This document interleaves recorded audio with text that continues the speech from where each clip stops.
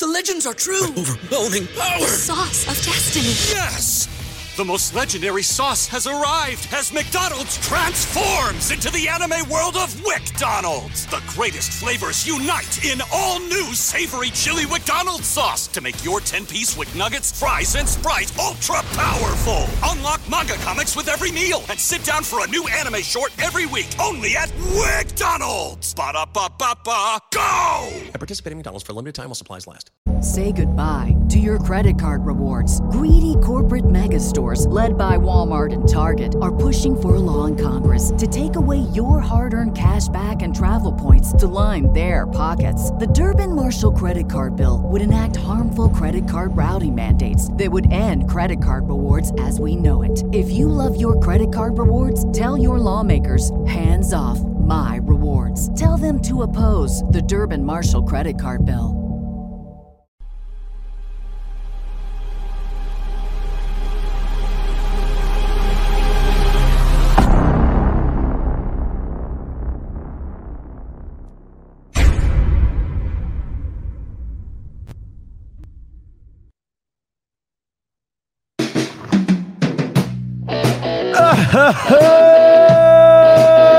Oh, baby.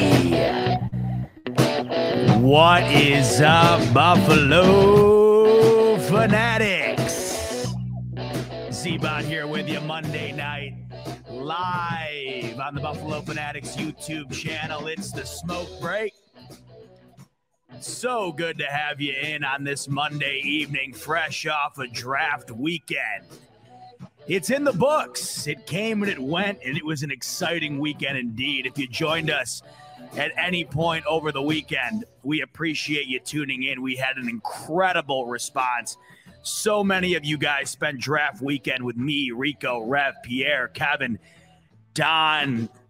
It was awesome. I mean, what an incredible weekend it was. It's fun, obviously, of course, having the draft. But to be able to share it with all you guys makes it twice as fun. And if you tuned in at any point, you know, it was hilarious. You get all of us guys in a room together for that long, something funny's bound to happen. And it was a ride for sure. Let's address some comments coming in right now. Bot, how was Arby's? I told you. If you tuned in at all during draft weekend, you know one of my biggest gripes of the weekend was the fact that almost every other commercial during the draft was for Arby's boneless wings. I told you during the shows, I don't quite understand where Arby's gets their marketing budget from. I haven't seen a human being inside of an Arby's, maybe ever. There was one in my hometown a few years ago. I never saw a single car in it ever. And it was open for what felt like decades without any soul walking in there. So I just didn't understand it. Mix that with the fact that they're getting into the boneless wing game. As we know, boneless wings are fraudulent. It's the most fraudulent food in the culinary sphere.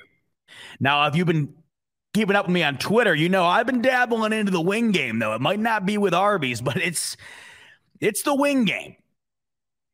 I went ahead and braved the Doritos Flaming Hot wings from Buffalo Wild Wings. If you haven't checked out my video on those, at ZachB22 on Twitter, go check it out. That was an experience, to say the least. It didn't stop there, though. Today, I was scrolling Twitter, and they know me well. That algorithm is not messing around.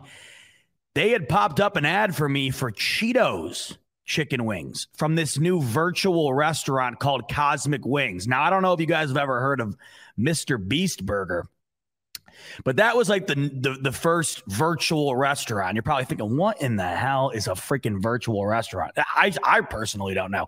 Apparently, it's these restaurants that don't exist physically.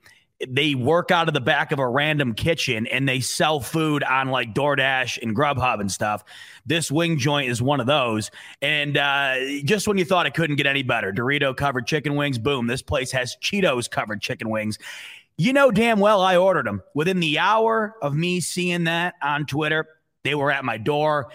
Chowed those down earlier. As you could expect, they were unbelievable. And of course, as you can expect, video on those coming soon.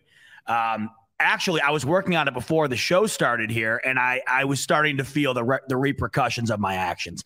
You can't eat flaming hot Doritos chicken wings and then Cheetos chicken wings and expect to feel 100%. I actually wound up falling asleep on the floor. I have a pile, ironically enough, I have a pile of Bills jerseys on the floor. I've been going through my old Bills jerseys. And I fell asleep on top of those. I literally woke up 20 minutes ago, and it was one of those naps where you fall asleep on the floor and you wake up and you literally wonder, where in the hell am I?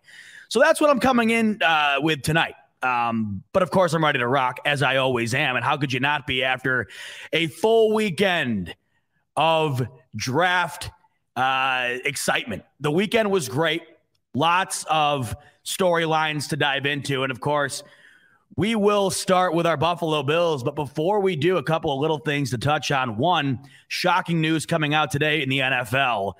DeAndre Hopkins suspended 6 games for the use of PEDs.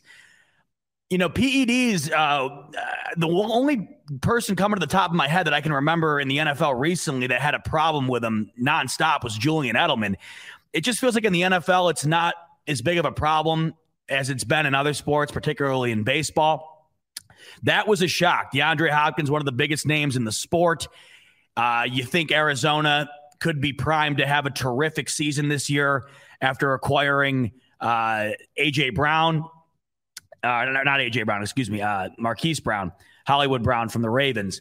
And, you know, pairing him with DeAndre Hopkins, what could that offense potentially look like? Things changed dramatically today. DeAndre Hopkins, 6-game suspension for the use of PEDs. On top of that, we have a new jersey number change in Buffalo. Isaiah McKenzie, no longer number 19. He's going to be number 6, which is interesting. That's cool. Maybe we get a new Isaiah McKenzie, already one of the fastest, if not the fastest guy on the team. You got to think he'll look faster in a single-digit number than he would the double-digit. So that is another bit of news coming out of Buffalo today. There's also, if you go over to the Bills' Twitter, they announced who all the new draft picks, what numbers they'll be wearing. I'll touch on that right now. So as I said, Isaiah McKenzie switching to 6. And who's taking over number 19, you ask? It's our new favorite Buffalo Bill, ladies and gentlemen, the punt god. Punt god, baby. He is a Buffalo mother effing Bill. We talked it into existence. The punt god. We didn't have to do it in the first round like I thought we might have to.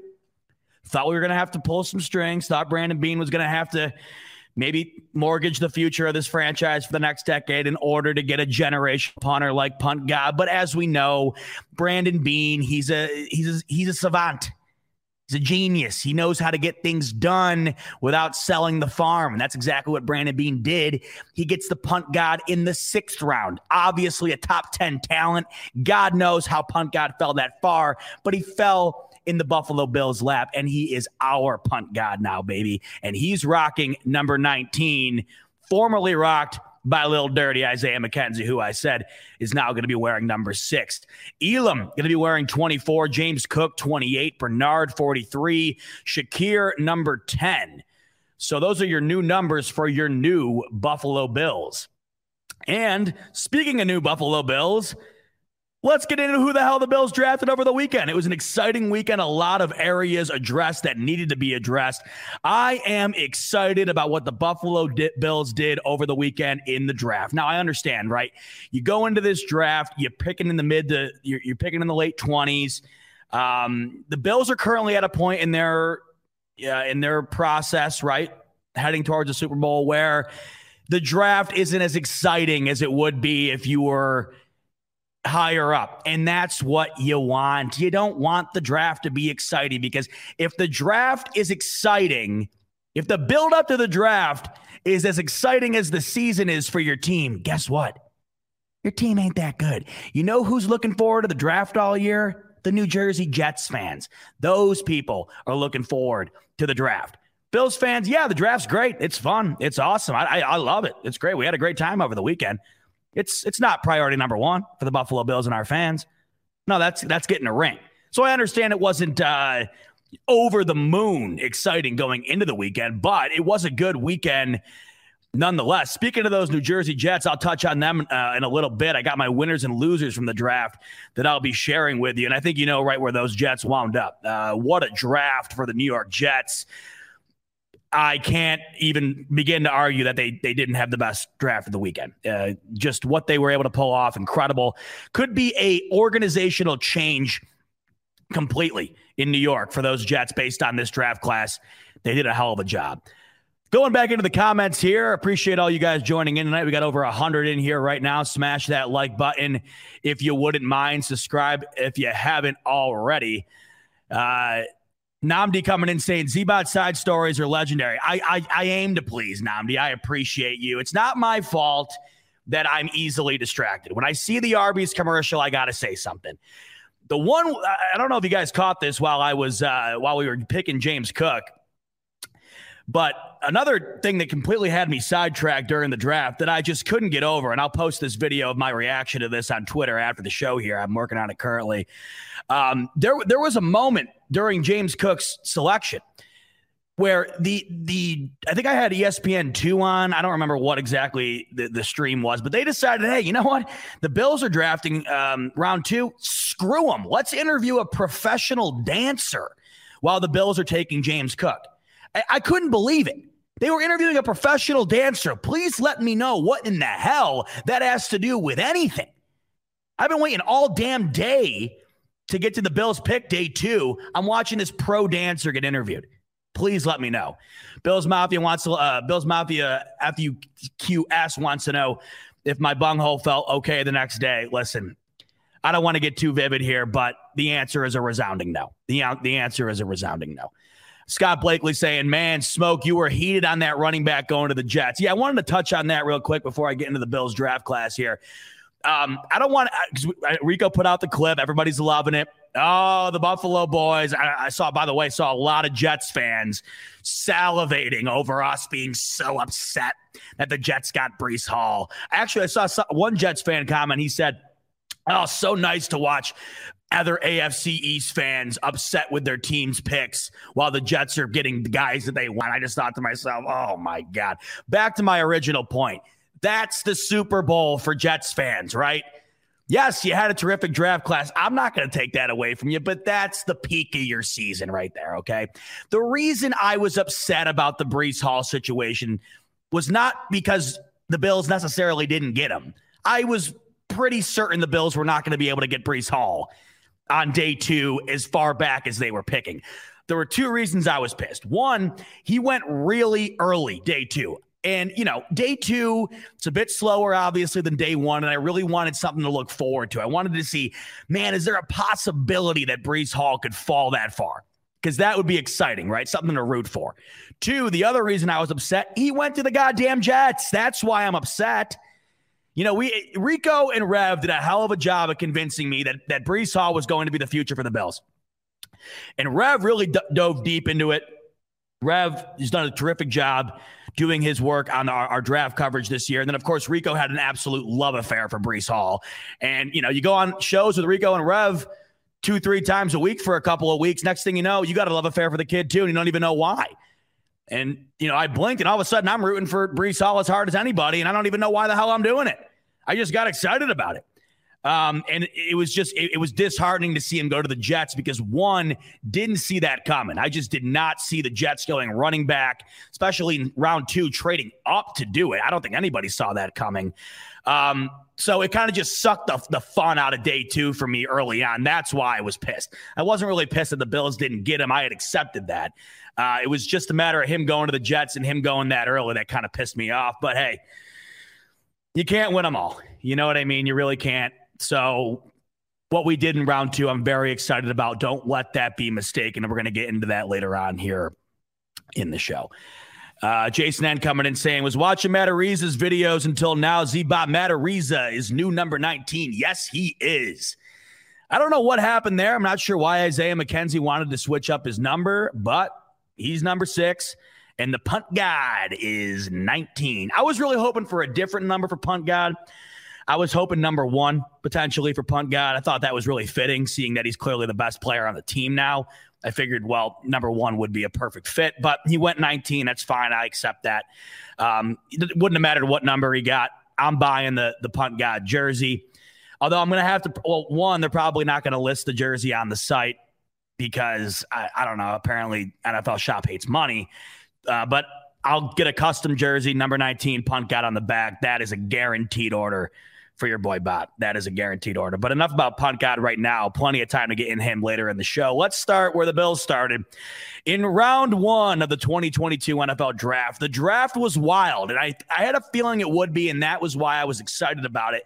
Typically, we get excited because of the big names and the overwhelming quarterback talent typically that can come in and change organizations. You can see how the future of the NFL can start molding. Look no further than when the Bills took Josh Allen in 2018. We'll look back years from now, and we'll truly realize how crazy of a class the 2018 draft class was and how it really shaped the future of the NFL. That wasn't really the case this past draft, right? But what we did see in this last draft was a lot of uncertainty, and that is what made it exciting. There was the most trades in the first round we've ever seen in the history of the NFL draft. It was a wild weekend. Even Mel Kiper had said himself, he'd been covering this since he was in diapers. He can't remember a time when it was ever this hectic. And if you notice during the stream, during the broadcast, the boys couldn't keep up. I had the ESPN broadcast on. They couldn't keep their notes together because things were switching so rapidly. By the time they got to the previous pick, somebody had traded, they moved up, and they were making a move, and they couldn't keep up. It was a wild weekend. 6 wide receivers in the first round of the draft, tied for the most ever. That was no surprise. We are seeing now, and this will continue, the wide receiver draft classes that are coming out of college are getting better and better to the point where they come in, start day 1, and are immediately some of the best wide receivers in the league. We've seen this happen the last couple of seasons. I don't expect that to pause anytime soon. The beauty of that is in the first round, you're really going to get a franchise differentiator at the wide receiver position. No question about it, right? But the great thing about the amount of wide receivers that there are is that as these rounds go on, teams like that, teams that are in the Bills situation, Chiefs situation, Packers situation, you can get wide receivers later on in the draft that can still be a major player on your offense. Do I need to bring up Gabe Davis in the 4th round? Obviously, Stephon Diggs is a 5th rounder. There are gems to be found later on in the draft at that position in particular. But what you're seeing, of course, is where the NFL is heading, and that is you need at least one world beater at wide receiver if you want to be competitive. Of course, you have to have the quarterback situation figured out in order for that guy to be successful. But if you have your guy, or you think you have your guy, the next step is, of course, to get him the solidified wide receiver 1. We saw 6 teams go ahead and do that on day 1 of the draft. One of the bigger surprises in that department was the New Orleans Saints. I don't think you guys realize, I didn't even realize until today, how much the Saints gave up to draft Chris Olave. They gave up like 5 picks. It was nuts, but that is what organizations are doing now in order to get a guy that they think is a game changer at the wide receiver position. So that position group in particular really seemed to dominate the first round for me. But overall, first round in general, crazy action, tons of trades, and tons of uncertainty, which made it a lot of fun. For the Bills, the big question, I think, going in, there was a variety of questions going into the draft, of course, right? Obviously. The main question, I think, was what position group were the Bills going to go with? That was the main question. And I think as we got closer to the weekend, we had narrowed it down. So I would say confidently 2 position groups. We had narrowed it down to running back and cornerback. Now, if you've been keeping up with me and my thoughts on the situation, I was a firm believer that cornerback was the play. If you look at this roster, the only noticeable hole for the Buffalo Bills was cornerback 2. And that's it. I mean, we're talking about one of the most, if not the most complete roster in the NFL. The only situation that had not been addressed in the offseason was cornerback. And I knew right then and there that meant Beane had a plan for the first round in order to take care of it. Sure enough, that was exactly that. The other question I think we all had was, is Beane going to trade up?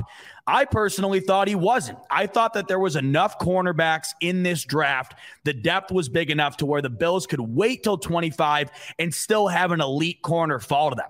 Now, that was looking like it was going to be the case, right? The Bills pick was nearing closer and closer. Booth was still there. Elam was still there. And it just felt like the Bills would be able to stay at 25 and still get a top-tier corner. But the Bills didn't sit on their hands. They trade up. They jumped the Cowboys. They trade their 4th-round pick to the Baltimore Ravens, and they take Kaiir Elam out of Florida. I want to start there with the pick. I think a lot of people are excited about this pick. A lot of people are happy. They're satisfied. They're looking forward to seeing what this defense could potentially be with another stud corner mirroring Trey White. I know I am. I'm pumped to see how this all winds up playing out, of course. But I noticed the biggest complaint after the draft pick was, why did we trade a 4th-round pick? It didn't seem necessary. Listen, I'm no stranger to it. We all are victims of this from time to time. We love to be the armchair GM. I try my best not to be, because I know damn well that I don't know a damn thing compared to the guys being paid to do it. Beane has forgotten more about how to run a football team than I'll ever know about it in my entire life. I understood the questioning, though. It did seem like Elam, or at the very least Booth, which we know Booth slid pretty heavily into the 2nd round. We were, aware the Bills could potentially move up, but it just seemed like they weren't going to. And I myself was a bit shocked. It didn't seem like they needed to, but they did. Now, this told me 2 things. And this is the reason why I think we should all be okay with the fact that Brandon Beane traded up. And I want to start by getting this out of the way first. I understand that 4th-round picks aren't throwaway picks. That was a lot of people's argument. Gabe Davis, perfect example. Gabe Davis, if he has another year that even resembles what it was last year, that's a solidified wide receiver 1 in this league. No question about it. We lucked the hell out with Gabriel Davis. We're talking about numbers in the playoffs last season that have never been seen. Gabriel Davis, a solidified wide receiver 2 on this team coming up this year, is primed to be one of the best young receivers in this league. That's a 4th-round pick. Right there, I don't even need another example. The 4th round is crucial. You can find gems in the 4th round. And a lot of people were saying just that. Why would we get rid of the 4th? And I agree. A 4th is not a throwaway pick. You don't think Brandon Beane knows that, though? You don't think Brandon Beane's well aware the potential that the 4th round, or any round for that matter, can bring to a team? That right there should show you how much moving up meant to the front office when the decision was made. Brandon Beane didn't trade up for his health. He didn't trade up because he was bored. He traded up because that room at the time felt as though there was a need to do it in order to get their guy. I had said leading up to the draft, the only way I see the Bills trading up is if they have a guy, and a guy in particular that they want to make 100% sure they get, no question about it. If there was even an inkling of a worry that the guy they wanted wasn't going to fall to them, Beane was going to make a move. And that's why I'm okay with it. They wanted Elam. Elam was their guy. It wasn't, the front office wasn't sitting back saying, okay, maybe Elam or maybe Booth, whoever falls to us. No, it was Elam and Elam all day. And that's why you should be happy that the Bills traded up. You don't have to be happy they gave up a 4th. It's not, it's not great. It's not ideal, but you should be happy, because what does that tell you? The Bills had so much faith in Kaiir Elam that they had to make 100% sure he was going to be the guy. They had to make 100% sure that nothing was going to be able to come in the way of them getting him. So they trade up 2 spots to get it done. And I think after we saw the Bills embedded footage from Kaiir Elam visiting with Beane and McDermott, you know exactly why they made that move. They had fell in love with that kid the second he stepped on to the property of One Bills Drive. It was inevitable. For God's sake, the guy pulled out he pulled out a damn book like this, filled to the brim with notes as to how he can get better, notes as to what he can improve on, people that he needs to beat, whatever the hell else. I mean, that's gold if you're sitting there as a coach and a GM. That's exactly what you want to see. It felt like in that moment, watching that video, you could see Beane and McDermott falling in love with this kid. So, yes, you get rid of the 4th round. It sucks. Could you have gotten the next Gabriel Davis there? Of course you could have. But that just goes to show you how much Elam meant to this organization.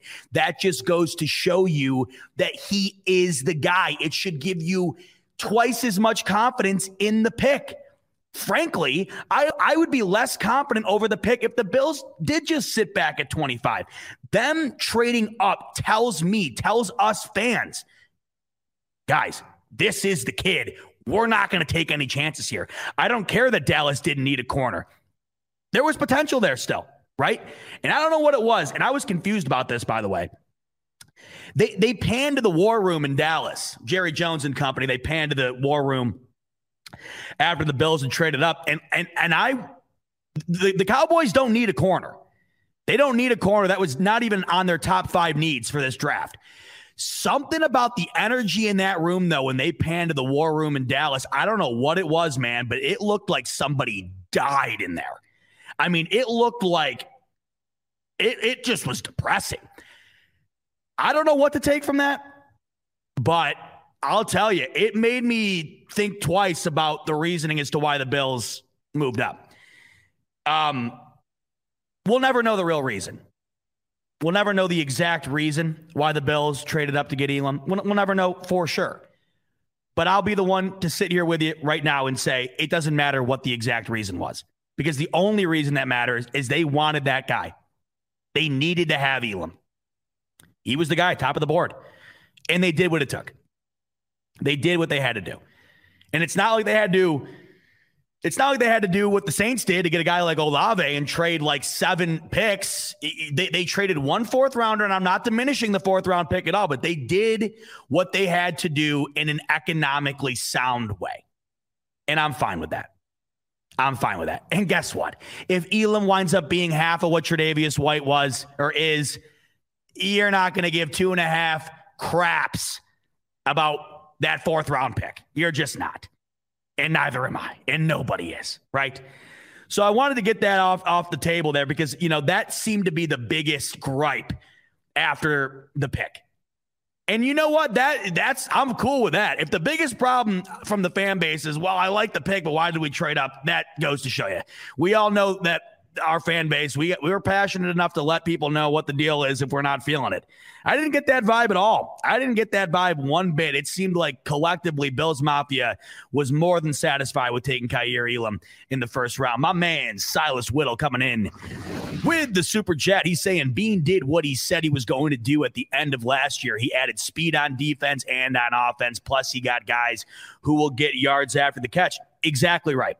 I don't think anybody put it better than Mel Kiper when it comes to defining what the Bills did in this most recent draft. I was reading the ESPN Plus article where he had gone through and ranked or gave a letter grade to every single team and their draft selections. Here's what Mel Kiper had to say about the Bills' overall draft.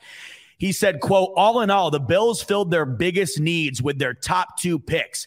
And if Shakir and Benford break out, this class could be one of the best when we regrade it in 5 years. I'll repeat that last statement. This class could be one of the best when we regrade it in 5 years. Strong word choices from Mel Kiper. And it kind of ties back to what Silas is saying here. Every need the Bills needed to address was taken care of in this draft. Beane is laying a foundation right now. He's like Bob the Builder, Beane the Builder, baby. I mean, this is incredible, masterful work that we are seeing from Brandon Beane. All offseason, what did he do? Fill every single hole that needed to be addressed. Some that maybe didn't even need to be addressed got better. Brandon Beane took care of that in the offseason. We went into the draft. We knew what had to be taken care of. Running back, cornerback, potentially the linebacker position. We needed a new punter for sure. All of these things checked off the box. Checked off the box. Brandon Beane, and as a fan, somebody like me who's not in deep on the draft, and I've been transparent with that with you guys from the beginning. But it doesn't take a brain surgeon to realize what the Bills need to get over the hump. You watch the game in vivid detail every damn week. You don't take your eyes off the screen. It doesn't take long to figure out, okay, you know what, this area needs to be addressed for sure if we want to get better. Brandon Beane, he knows that, but to the 10th degree. And I think it's satisfying as a fan when you realize the areas that need to be improved. And so does the GM. You're in unison. And all of those moves were made. I mean, there are situations where you know that areas need to be improved, and they just don't get improved. Prime example, the New England Patriots. I'm sorry. I'm triple and quadruple down on it. I mean, at this point, I don't even care saying it. I have no remorse saying this. I've said it a million times. They're not making the playoffs this year. Sorry. What do you want me to say? Give me a good argument as to how the New England Patriots are making the playoffs this year. Not only did they sit on their hands and do nothing during the offseason, but they go ahead and take a 4th-round grade lineman in the 1st round. You think Patriots fans are sitting around like we are right now, satisfied that all the holes that needed to be filled are covered up? New England fans aren't feeling that right now. And I'm getting a lot of New England fans. I posted my draft reactions on TikTok. As you know, I'm a big TikToker now. And I posted my reactions to my winners and losers on TikTok. I said, listen, biggest loser of this draft, it's New England. And I'm no genius here. Go look at everybody else's grades. New England, go look at it right now. I don't care who you look up. I don't care if you're looking up Tony, your next door neighbor's draft grades, or the guys at ESPN, NFL Network, et cetera, getting paid to make them. Every single one of them has the New England Patriots at the bottom of the list. Why? It was a shit draft, period. Combine that with a dog shit offseason, that's what it was. They're not feeling good today. The Bills are feeling good today. Patriots had plenty of needs. They didn't get filled. And you don't just have to be a great team in order to have small amounts of holes and fill them. The Jets are not good. Far from it. They filled a variety of holes on their team this past weekend. They crushed it. For a team that is their entire organization's a whole, they did a great job of filling up a good amount of it. You don't have to be the Bills and be in their position in order to have a satisfactory draft or make it easier on yourself at least.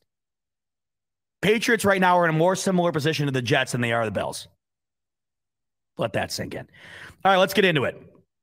Kaiir Elam, your newest Buffalo Bill, the 1st-round draft pick that, like we had just talked about, Brandon Beane traded up to make sure that he got. And as I said earlier, his new number. Did I forget it already? Of course I did, because my memory is absolutely shot. Probably those Doritos wings creeping up back up on me. Yes, number 24 is Kaiir Elam. And exciting stuff, I think, Bill's mouth for us. The possibilities here are what gets me excited. That's what gets everybody excited, I think, the draft, right? And I think that's why a lot of people wanted to go running back, because it was the exciting pick. Perhaps wide receiver, that's exciting too. This is an exciting pick, and don't fool yourself otherwise. Don't allow yourself to think otherwise. This is an exciting pick. I want you to understand and conceptualize what this Bills defense could be if Kaiir Elam is as good as advertised.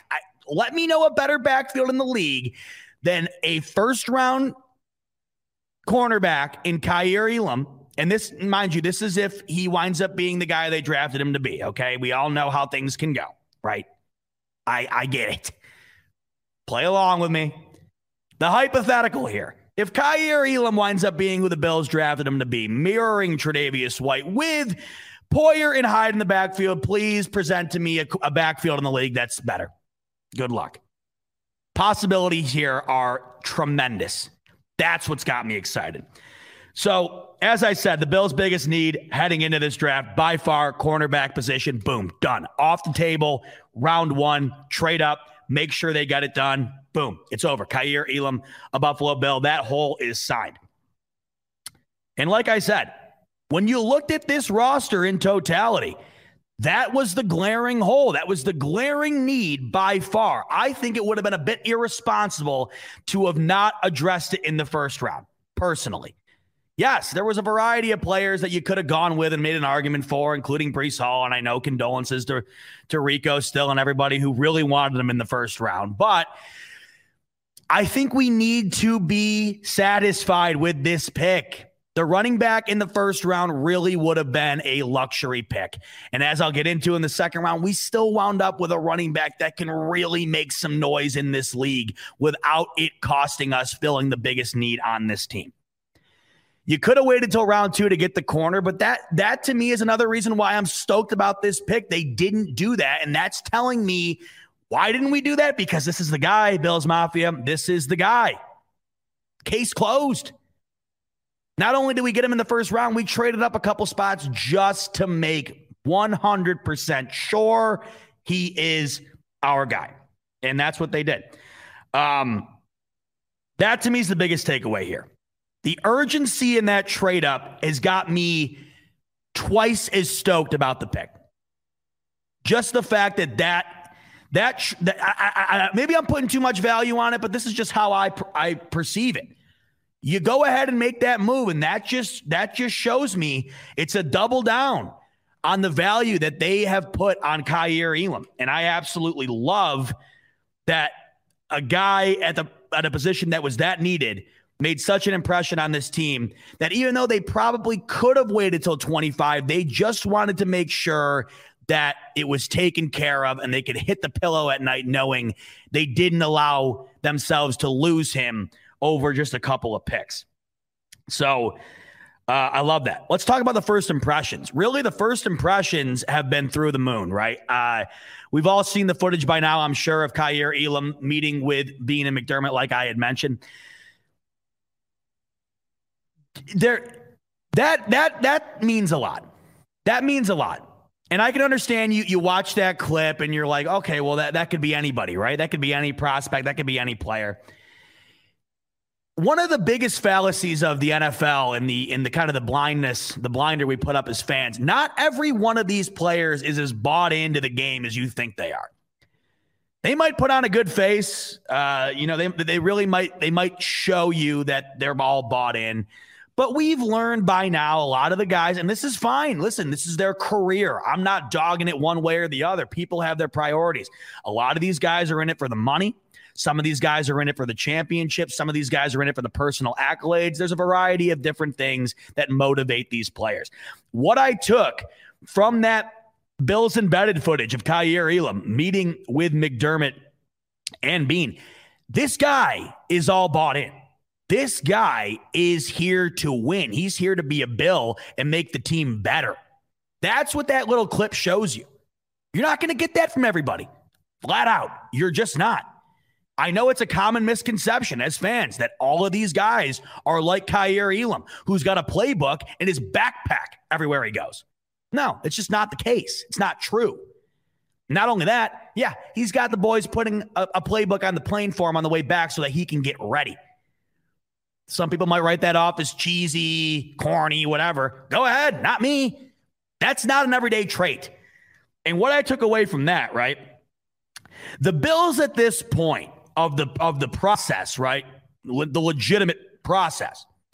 The Bills at this point under Beane and McDermott, their culture has become identifiable. And you look around the league, that's a rare trait.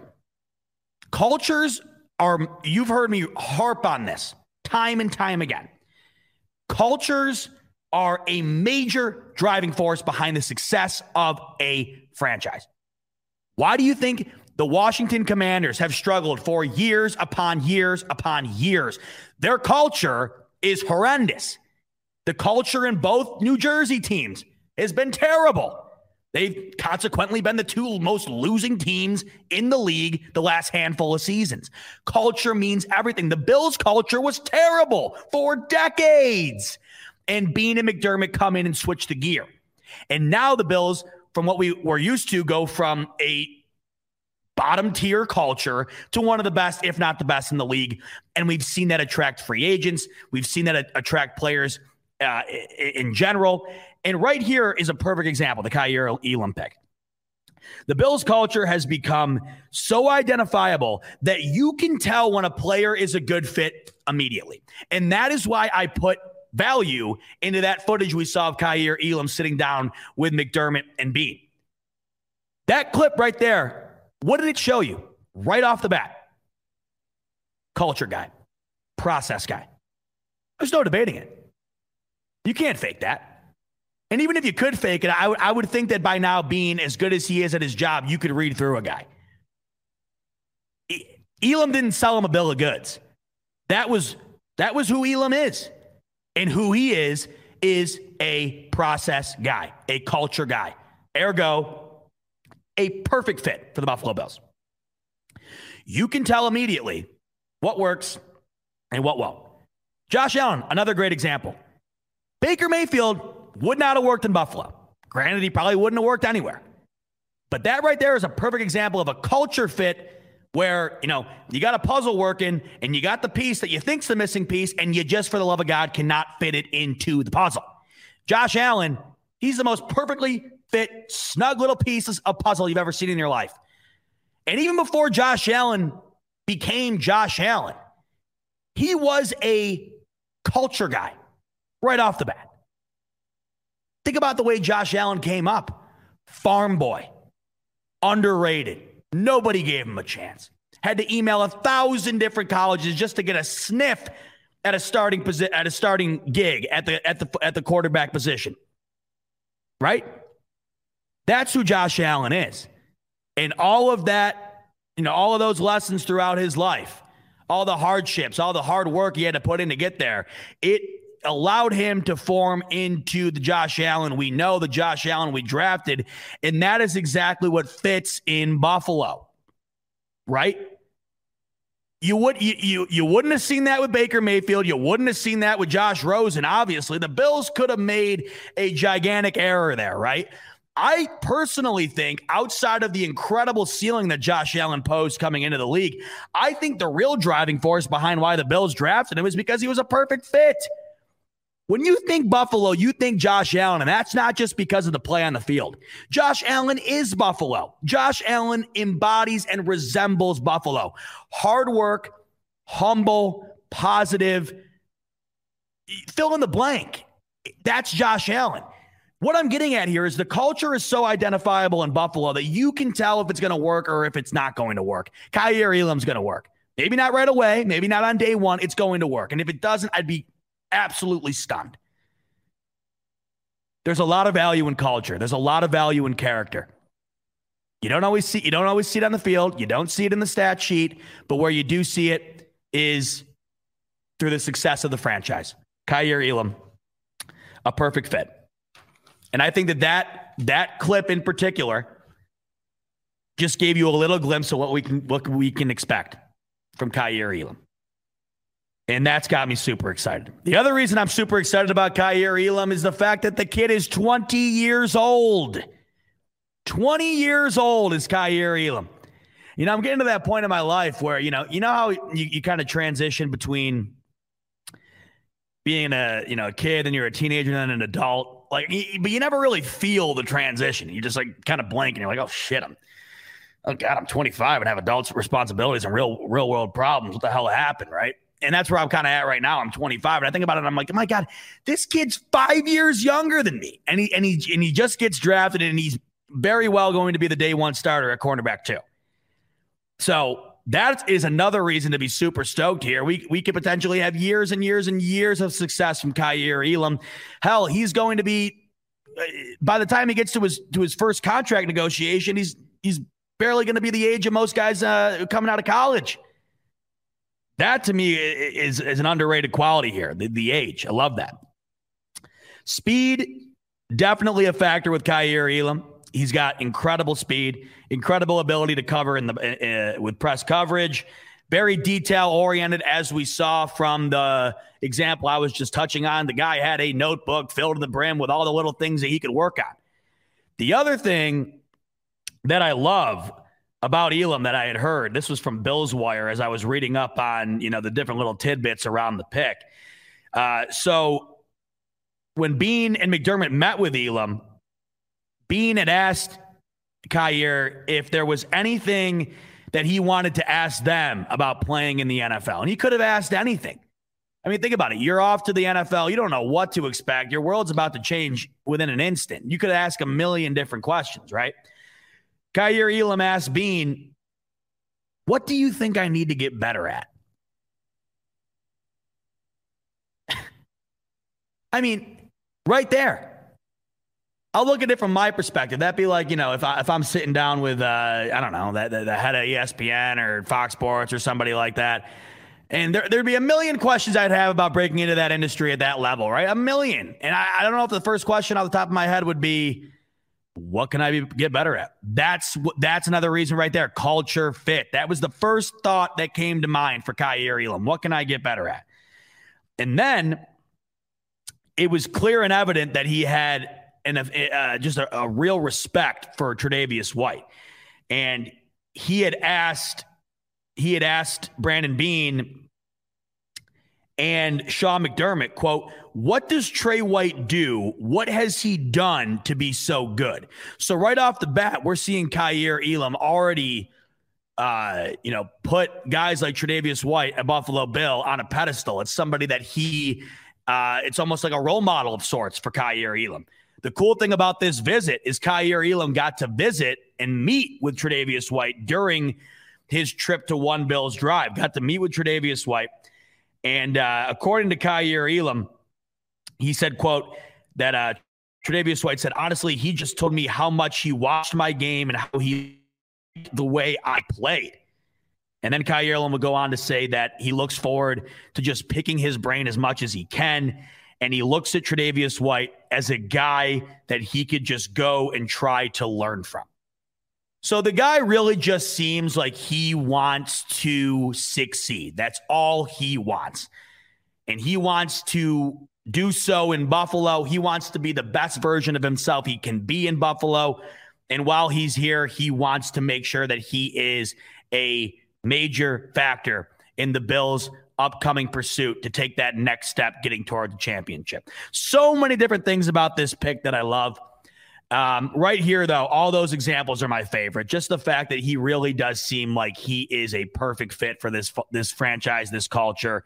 And I'd have to say from that respect, from that regard, I have to think Brandon Beane is a terrific judgment of character, clearly. And we've seen who he's brought in. They've all been just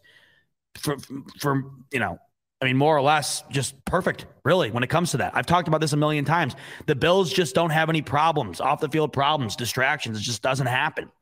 And if it does, it's very minute or rare, There are really good judges of character out in Buffalo, and right here is a perfect example. So that's Kaiir Elam, your first-round draft pick for the Buffalo Bills in 2022, and I would venture to say that he will be an immediate starter for the Bills come day one of the NFL season. And speaking of which, we're 10 days away from today from the schedule release, an underrated day of the year. That's one of my favorites because, now it is at least because now it's big for the Bills, right? Because it's inevitable. You're going to get a handful of primetime games. Just a matter of against who and what night and where. That's what I love about it. Excuse me. And the Bills' schedule this year is a wild one. Some crazy games on the docket this year. So 10 days from tonight, we will find out where those games will be played, what night, what time, prime time, etc. So that's super exciting. Let's go back into the comments here, catch up with you guys, see what you all are saying. Give me your thoughts in the comments as we continue to go on. What was your thought on the draft overall, the first round pick?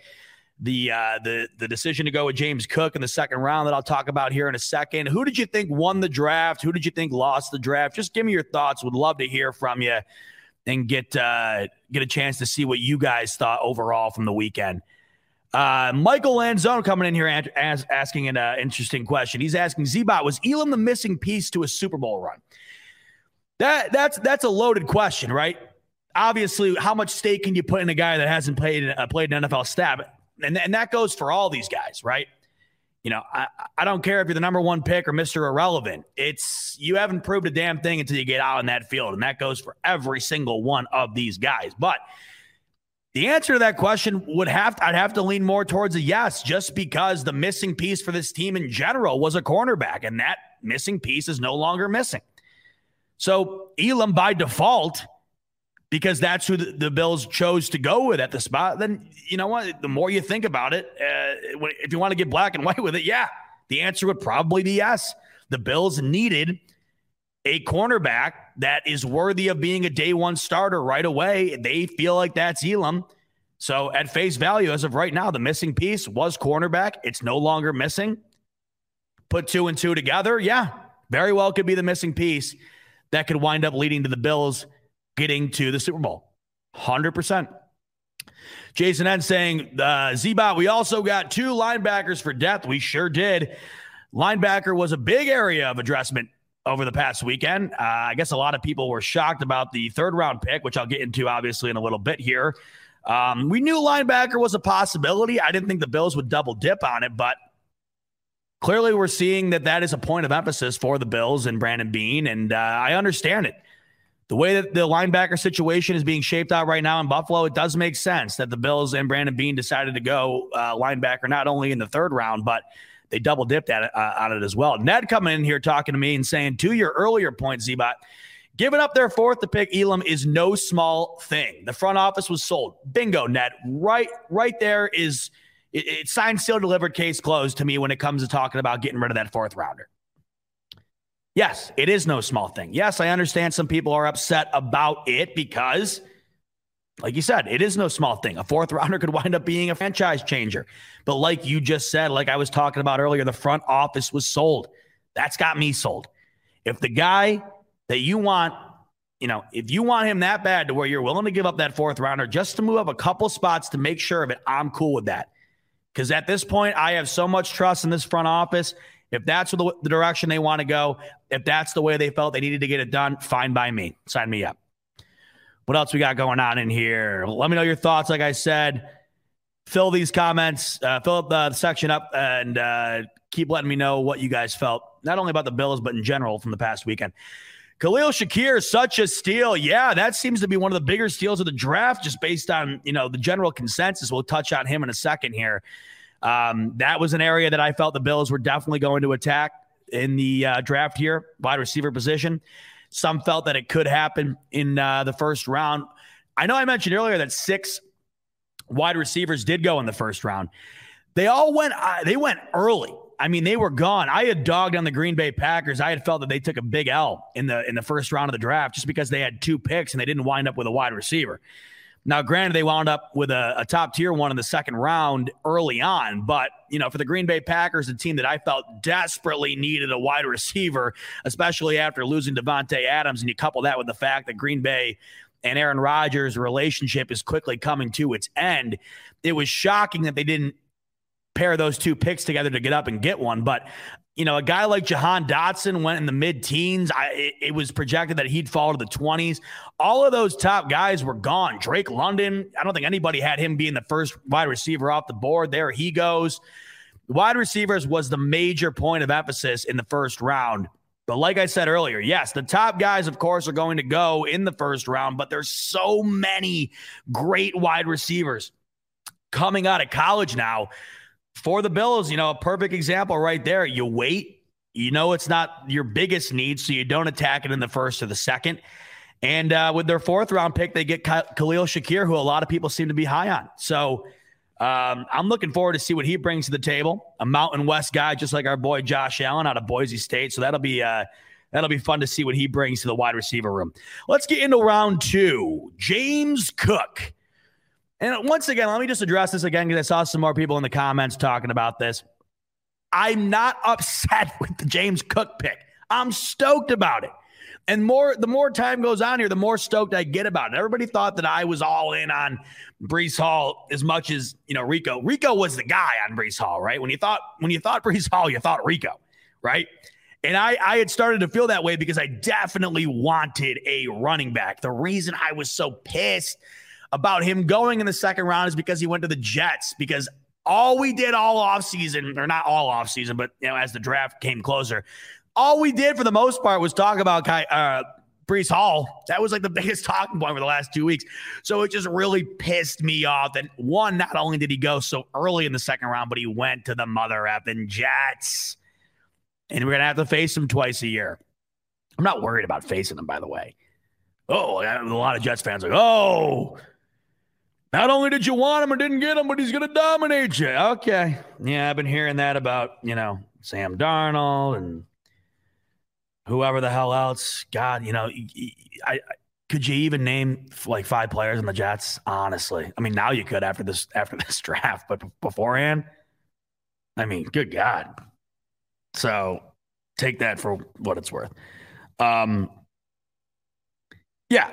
coming in here. Yeah, Rico was totally upset because he really, really wanted Breece Hall. Rico really wanted Breece Hall, and his reasons were 100% valid, 100%.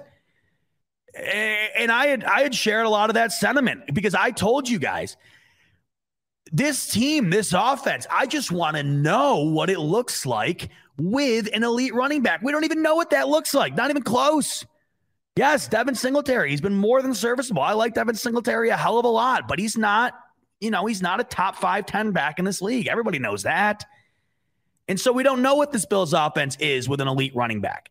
And that is why we wanted the Bills to potentially attack that area in the draft here. And Rico personally had felt that Breece Hall was the guy, and not only him, but everybody else did too. He was the first running back off the board. So I understand why there's Bills fans, including Rico, who are upset. I wasn't in the same camp as Rico, though. Rico was all in. He loved Hall, and he was not even close to the only one. There were so many guys. For me, I had really loved the idea of getting Hall, and I really loved the idea of him potentially falling in the second round and us getting him. That really got me excited. When the Jets took him, that was kind of a kick to the balls just because it was the Jets. But I promise Rico will get over it. And when James Cook winds up, putting up Hall of Fame numbers on the ground, Rico's going to be fine. All of the boys of Buffalo Fanatics are going to be fine. We're going to be more than good. I promise. Also, best of luck to Breece Hall. Best of luck. But he's a Jet. So we'll pause on that. Johnny Blaze coming in here saying, how is Hall an elite running back? He's not. I'm not saying that. I'm saying, the Bills haven't gone out and gotten what they perceive to be an elite running back. The Jets drafted Breece Hall because they believe he can be an elite running back. You're not trading up in the earliest of the second round to get a running back if you think he's just going to be average. You're not doing that. Hell, the Bills didn't get James Cook to be average. Yeah, I know it was later on in the second round. You don't draft anybody in the second round to be average. You don't draft anybody in the 7th round to be average. I'm not saying that Breece Hall is elite. I'm saying the Bills have never had an elite running back. They have not had a guy who they perceive to be elite or they drafted to be elite. This could potentially be it for the Bills in James Cook. So let's get into James Cook, by the way. Speaking of which, James Cook, your new running back at One Bills Drive, and he will be paired up with Devin Singletary, certainly, and you can expect them to split the majority of the snaps this coming season. The running back out of Georgia and the brother of Dalvin Cook, and I'll tell you this right now, Bills Mafia, if he winds up being a fraction of what his brother was, I might have to make room for a couple trophies in that case, not just one, but I digress. So, many Bills fans, including myself, Rico, a lot of the Fanatics boys, a lot of guys in general, we thought there was potential for running back in round 1. We truly did. And it made a lot of sense. But I think when all the chips fell, that, the cornerback was the logical choice. It was the right choice. And for that reason, I am over the moon satisfied with a pick for Kaiir Elam in the first round. Don't get it twisted. I love that pick. Truth be told, man, I love this draft for the Bills. I love this draft. The third round was a bit, questionable, and I understand that, and I kind of feel that same way too. But the first 2 rounds, hell, man, if you told me the Bills were going to walk out of the first 2 rounds with a starting corner and a rotational to potential starting running back, who's not signing up for that? Who isn't signing up for that? Every damn fan, besides my boy Jeff King. We know how he felt about. We know how Jeff King felt about the first round pick. If you tune into the stream over the weekend, man, Jeff King, my man, put on a freaking show. That was awesome, huh? But listen, I think if you surveyed all of Bills Mafia and said, hey, listen, by the end of day 2, the Bills are going to have a starting running back and a starting corner, I'm signing up for it, and I'd venture to believe 99.9% of you guys are signing up for it too. So obviously they go corner instead of running back in round 1. Like I mentioned, the Jets viewed Breece Hall as somebody that they felt could be a major piece on offense, so they trade up into the early second round to get Breece Hall, and with him off the board, I think a lot of us were thinking, Okay, well, Ken Walker's next out of Michigan State, the running back out of Michigan State. I know all of us on the live stream we're thinking, okay, Breece Hall, he's gone. We got to get over it. Obviously, from the video clip you saw, we took a minute to get over it. I felt so bad for Rico. It hit Rico hard. I think Rico had become so used to the thought that he had created of Breece Hall in Buffalo that's what got him so upset, right? I felt bad, legitimately. You could just tell like his demeanor kind of changed when Breece Hall was gone. And then I think once we came to the realization that he was gone, we had started talking about, okay, he's obviously not an option anymore. How about Ken Walker out of Michigan State? And, well, that got thrown off the window too, because he wound up going to the Seattle Seahawks at pick number 41. So early on in the second round, you know, we weren't particularly certain as to where these running backs were going to fall in this draft. There was potential to go late round one, obviously, to the Bills. There was potential to have the early second round be filled with running backs, but there was also potential for these guys to slide and slide and slide. No one really knew where they'd wind up going. And by the time the day on Saturday kicked off, or Friday night rather, the running backs were a major point of emphasis in the second round, and the top two guys on the board were gone. So the Bills didn't let that deter them, though, and I love that. The Bills took the third running back off the board, and that was James Cook. If you could point to one area on the Bills offense that needed improvement, if you looked at the Bills offense and said to yourself, what's the one area on this elite top-tier offense that could use an upgrade? Everybody and their mother would have said running back. It was a no-brainer. Everybody knew it. And we were really hoping that at some point, first round, second round, whatever, that Bean and the boys would take a roll of the dice on a guy that they felt could be a game changer in that position. That is exactly what they did in the second round, getting James Cook. Silas back in here with another super chat. He's saying Rico looked like his soul was crushed over Breece. It was. You know how it goes, man. You get so attached with somebody or something, an idea. I think the other problem, too, for Rico and other guys who are really, drawn to the idea of Breece Hall was because as the draft came closer and closer, it had become more of a realistic possibility. You had real big names in the NFL industry coming out and saying, yeah, this is a very likely scenario. So I think that that fueled the idealization of, that pick happening in round one. I think it became real, right? Even for me, as much as I thought even a month ago that there was no way the Bills would go running back in round one, I think a lot of people felt that. The days went on, the draft got closer, and running back in round one was becoming increasingly realistic. I think that's why a lot of people like Rico were so upset over it, and understandably so. You really get hell-bent on a guy. You fall in love with a guy, and then you're being told that it's going to happen, and then it doesn't. Yeah, that's definitely a gut punch. You pair that with the fact that he goes to the Jets in division and you got to play him twice a year, and you think about the potential for him to be good and how much you wanted him, and now he's on your rival. Like, yeah, there's a variety of situations there that are annoying and suck. But it is what it is. Silas saying, I told Rico he didn't listen. Motor is running back one.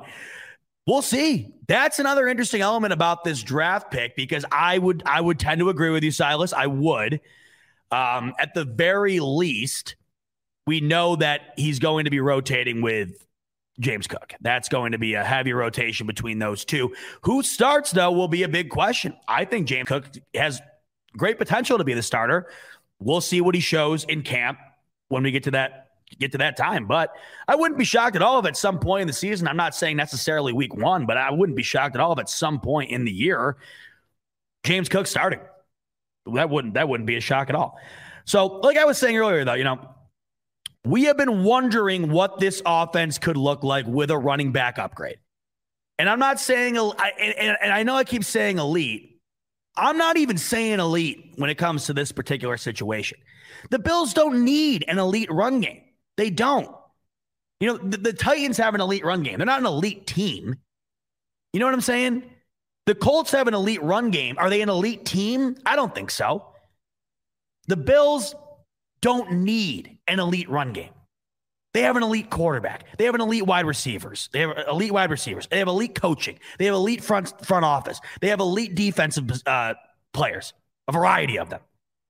You can't be elite everywhere. You can't be elite everywhere. Michelle's saying, I'm in the shower listening to you as you speak. Shampoo, condition, and lather, Michelle. Thanks for queuing me up in the shower. Not only do you not need to be elite in every position, you can't be elite in every position. You can't do it. You can't. This isn't the MLB. There's a cap, there's a salary cap, and there's 11 positions you have to fill. You can't be elite at every single one of them. You just can't. I'm not asking for James Cook to be elite. Would I love it? You're goddamn right. Yeah, of course I love it. Who the hell wouldn't? All I'm asking for here is, can the position be upgraded? If we even see a marginal increase in the run game, I'm telling you, it will do a world of good for this offense. One of the reasons why we should be really excited about James Cook is his ability to dominate in the pass game. We know that this was a major need for Brandon Beane and the Bills, or at least that they felt it was, because the Bills had McKissick, a good receiving running back, on the roster for like 15 minutes, if you remember that, right? I mean, McKissick, similar to Antonio Brown a couple of years ago, McKissick was a Bill for like 15, 20 minutes. And the reason they got McKissick is because they wanted not only an upgrade in the run game itself, but they wanted a guy that they felt could be more of a player in the pass game. When you're looking at, the descriptions on James Cook, one of the biggest things that pops off the screen every time you look into it is that James Cook is a hell of a receiving running back. That right there, boom. If that winds up being the case, automatically an upgrade. We were talking over the weekend about how the Bills really don't run screens at all. They don't incorporate the running back into the pass game as much or nearly as much as other teams do. If James Cook brings that to the table, like hypothetically here, if James Cook comes in and he puts up dead on similar numbers to what Devin Singletary put up in the run game. And mind you, there's no reason to dog on Singletary, and I never do. I like Devin Singletary. I think he's a very serviceable back, and his numbers last year, they weren't bad. I think, the funny thing about the run game and Singletary, from an outside perspective, you would think Devin Singletary was the worst running back in the league the way some people talk about him. That's not true. That is not true. Devin Singletary is a starting running back in this league, for sure, or at least a rotational running back. For sure. You saw how he came on at the end of the year. We've seen glimpses of what Singletary can do. Singletary has been a very solid piece for us. It's just, it's not as serviceable. It's not as dominant, whatever word you want to put in there, as we wish it would be. Obviously, that's why the Bills were looking to go running back in the draft. Singletary he's been a good piece for us. It just hasn't been the piece at the position to potentially take the Bills over the top on offense. Because I think everybody realizes if the Bills can go to the next level at that position, who's stopping this team? If the Bills can take the running back to the next level, who is stopping this offense? And not only that, but you pair that with the reasoning as to why I'm excited about Kaiir Elam. Because if you pair that offense with an upgraded running game, with the defense that this unit could potentially be. I mean, let's not forget, this was the number one defense in the league last year. And I know it was on paper, and we all know it wasn't the best defense when it comes down to brass tacks. We know this, right? But look at the damn defense coming into this year. I mean, guys, this defense, who I get it wasn't, in my opinion, the best defense in the league, but on paper and statistically it was. This defense got a hell of a lot better in the offseason, a hell of a lot better. So you pair that with the offense and the Bills, who potentially could be the best in the league. And if you were able to upgrade that running game, I want you to ask yourself, who is beating this team? Let me know. And that's what the goal is here. James Cook does not need to be elite for this run game to be better. He doesn't. He does not. He needs to come in and add an element to this team that it doesn't have. And if that is an increase in the passing department, so be it.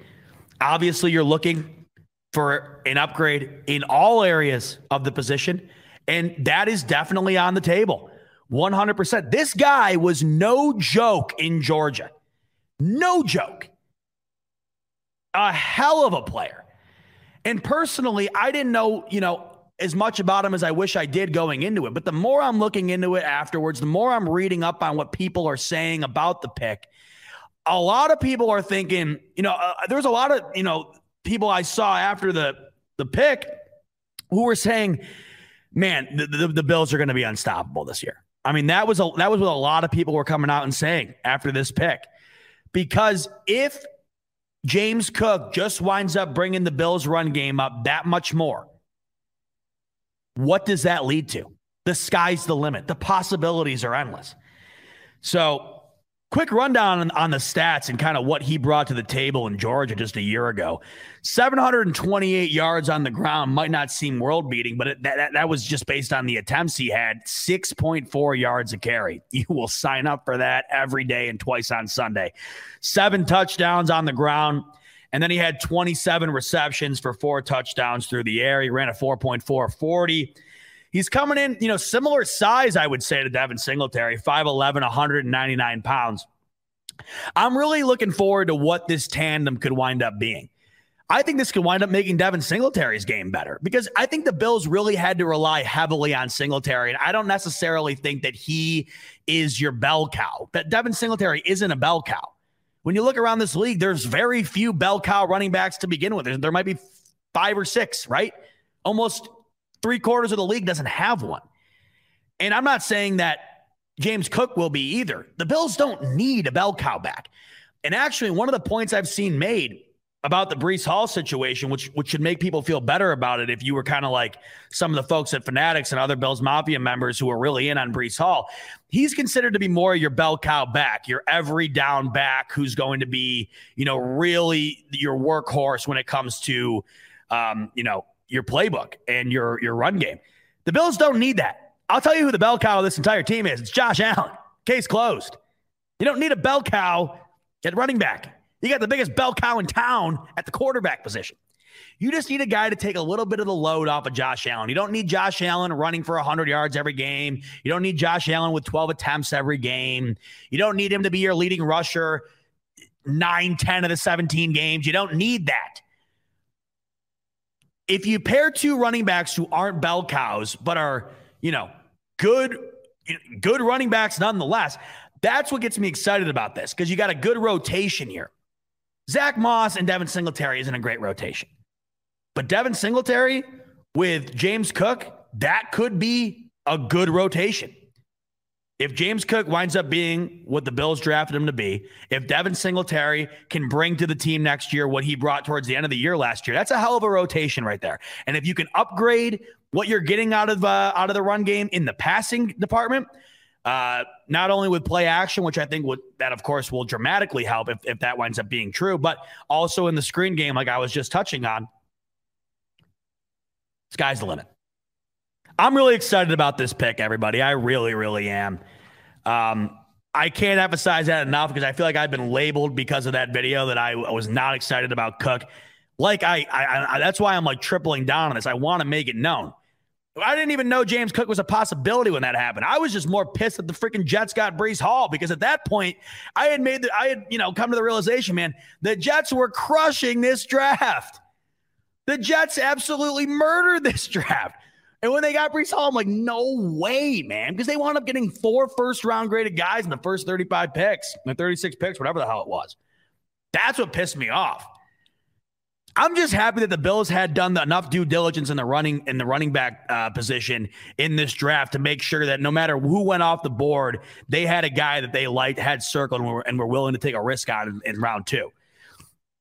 The other question I asked myself, by the way, is, if say Breece Hall say Breece Hall fell, and I'm not saying they wouldn't have gotten it. I think if Breece Hall fell, they would have got him. But who's to say that if Ken Walker was available and Cook was available, who's to say if Cook wasn't the Bills guy? We don't know that. We don't know what was going on in the front office. Cook could have been the guy. Now, I think any team with a running back need would have went Breece Hall. Everybody had him ranked as the best running back. I'd have to imagine the Bills would have went that direction, but we'll never know. For all we know, James Cook could have been the guy for being in the front office the whole time. And I think I've made it pretty clear at this point that I have delegated my trust to being in the front office when it comes to these draft picks. And there's no reason not to. There really isn't at all. So look, I understand there's people who are disappointed about the Breece Hall situation, whatever. I get it. But I think, put your emotions to the side and realize we really could have made a splash here. There is some serious potential in what the Bills just did in the second round here. Serious potential. We've taken risk in the later rounds at running back. It hasn't necessarily been what we would hope it would be. The Bills decided we're gonna spend a higher draft pick than we have under the Beane McDermott regime at that position and see what winds up happening. And that's where we're left off right now. We will see what winds up happening. Back to your comment section I go. Let's see what the dealio is with you guys. J-Dub coming in saying Cook is 100% the closest running back in the draft to McKissick. See, I think the McKissick situation here is lost on a lot of people because I think most people forgot about it. That is a great point. They wanted McKissick because of the qualities he brought to the table. And a lot of people had made the correlation here that, James Cook has a similar play style to McKissick. And that goes back to the point I just made. Could that potentially tell you that he was the guy? That's a realistic possibility. It really is. Now, I'm not saying if Breece Hall would have fallen, it wouldn't have been the pick. I think that, of course, it would have been. He was the clear-cut best running back in this draft. But that does not take away from the fact that I think the Bills going into this draft were high on James Cook, 100%. I don't imagine Beane would take anybody in the second round he wasn't high on. And we know this to be true because Beane will trade down. Obviously, we saw it happen nonstop. It felt like trade down. I'm like, are the Bills ever going to pick? We've seen just this weekend, like Beane will not settle if he feels like there's not a guy of value at the spot that they have. So there you go. Perfect example. Scrolling through here. What else do we got? Johnny Boy coming in saying, what we want is for Josh Allen to be running less. Yeah, you're damn right. That's why I keep saying this running game doesn't need to be elite. Half the battle here when it comes to this running game is just making sure that Josh Allen doesn't get hurt.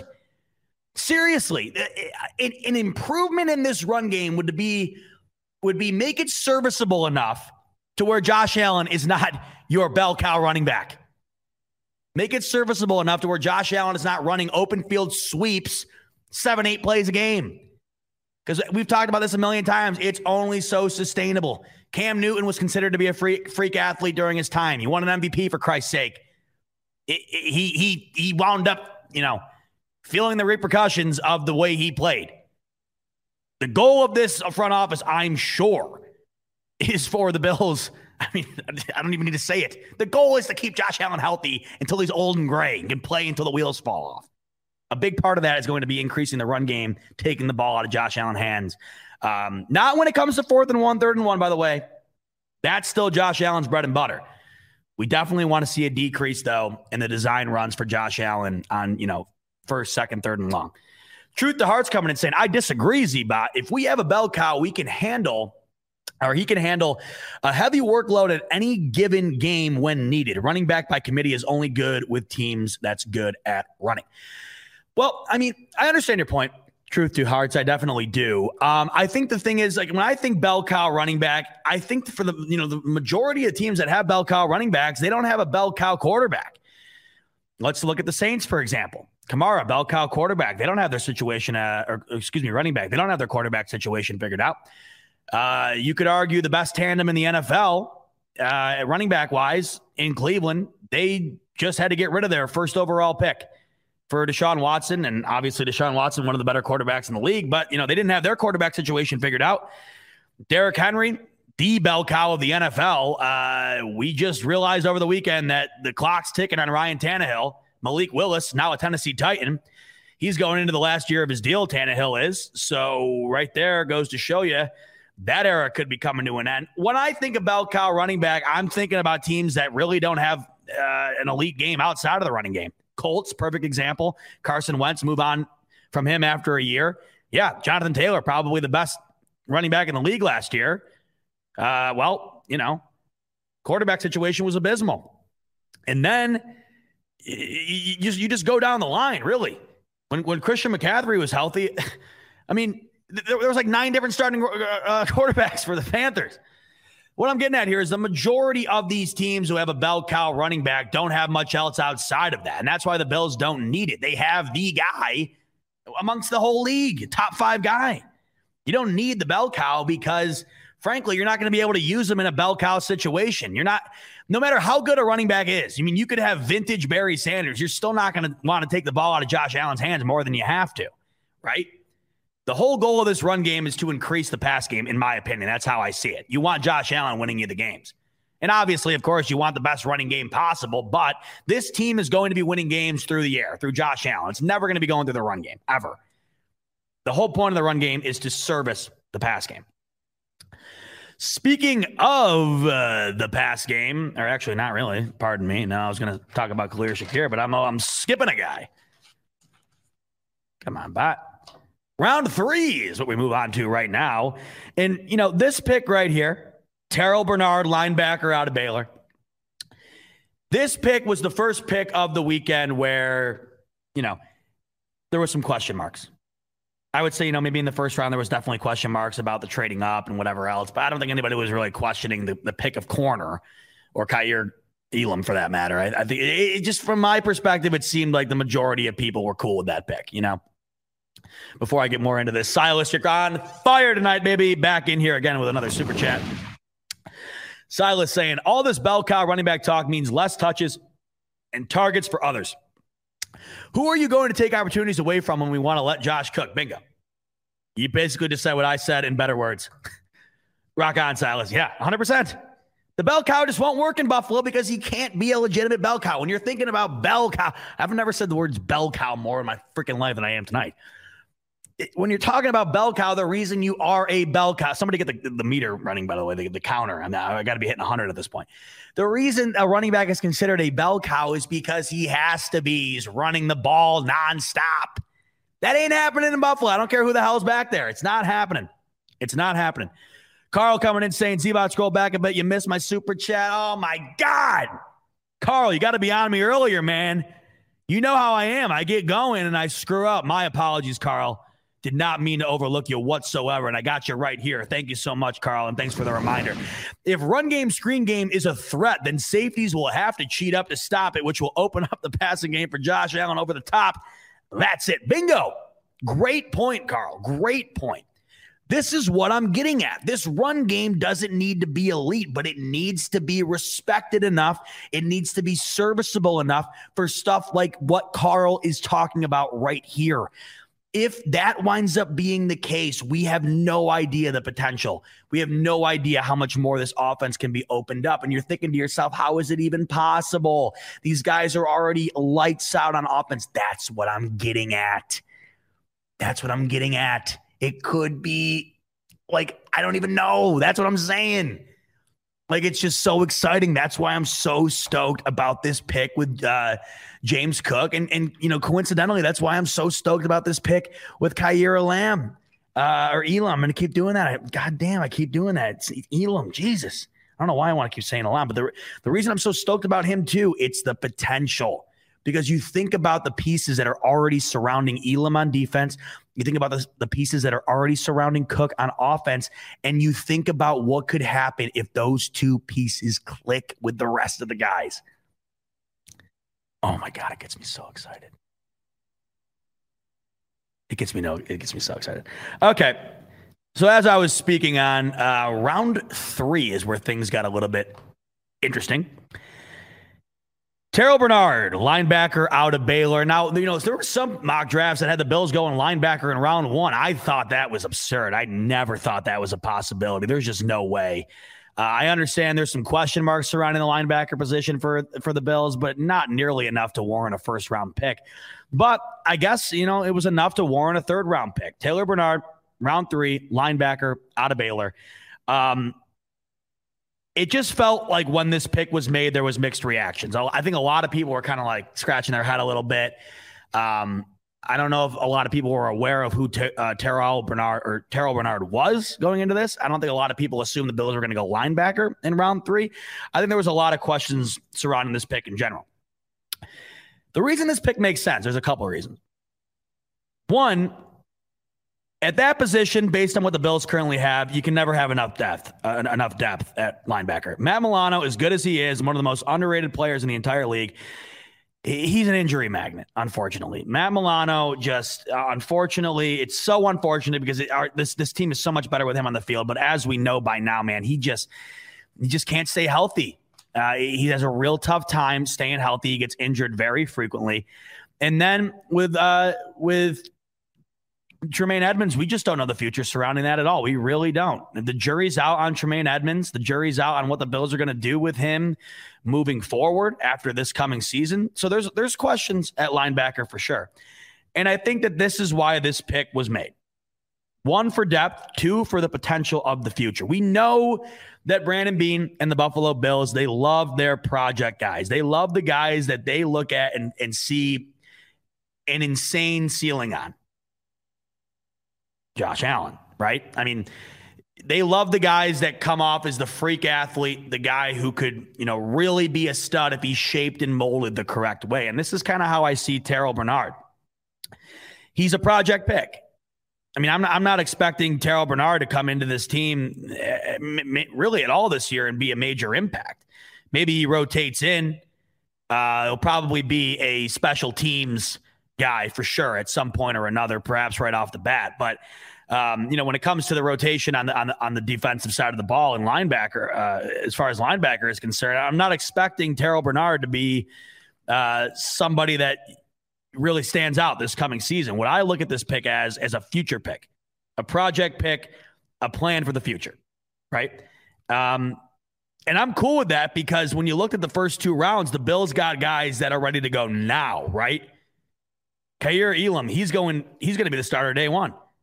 James Cook, if he's not the starter day 1, will at least be rotating in right off the bat. Round 3, the Bills decided to go future, and that's fine.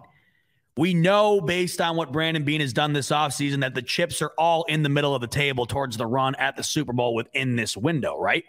But you also have to consider where your team's going to be a few years from now. And this is what this pick represents to me. Some of the words to describe Bernard based on what I've seen, I saw the best phrase I saw to describe him: fast flow linebacker, 4.59 40-yard dash.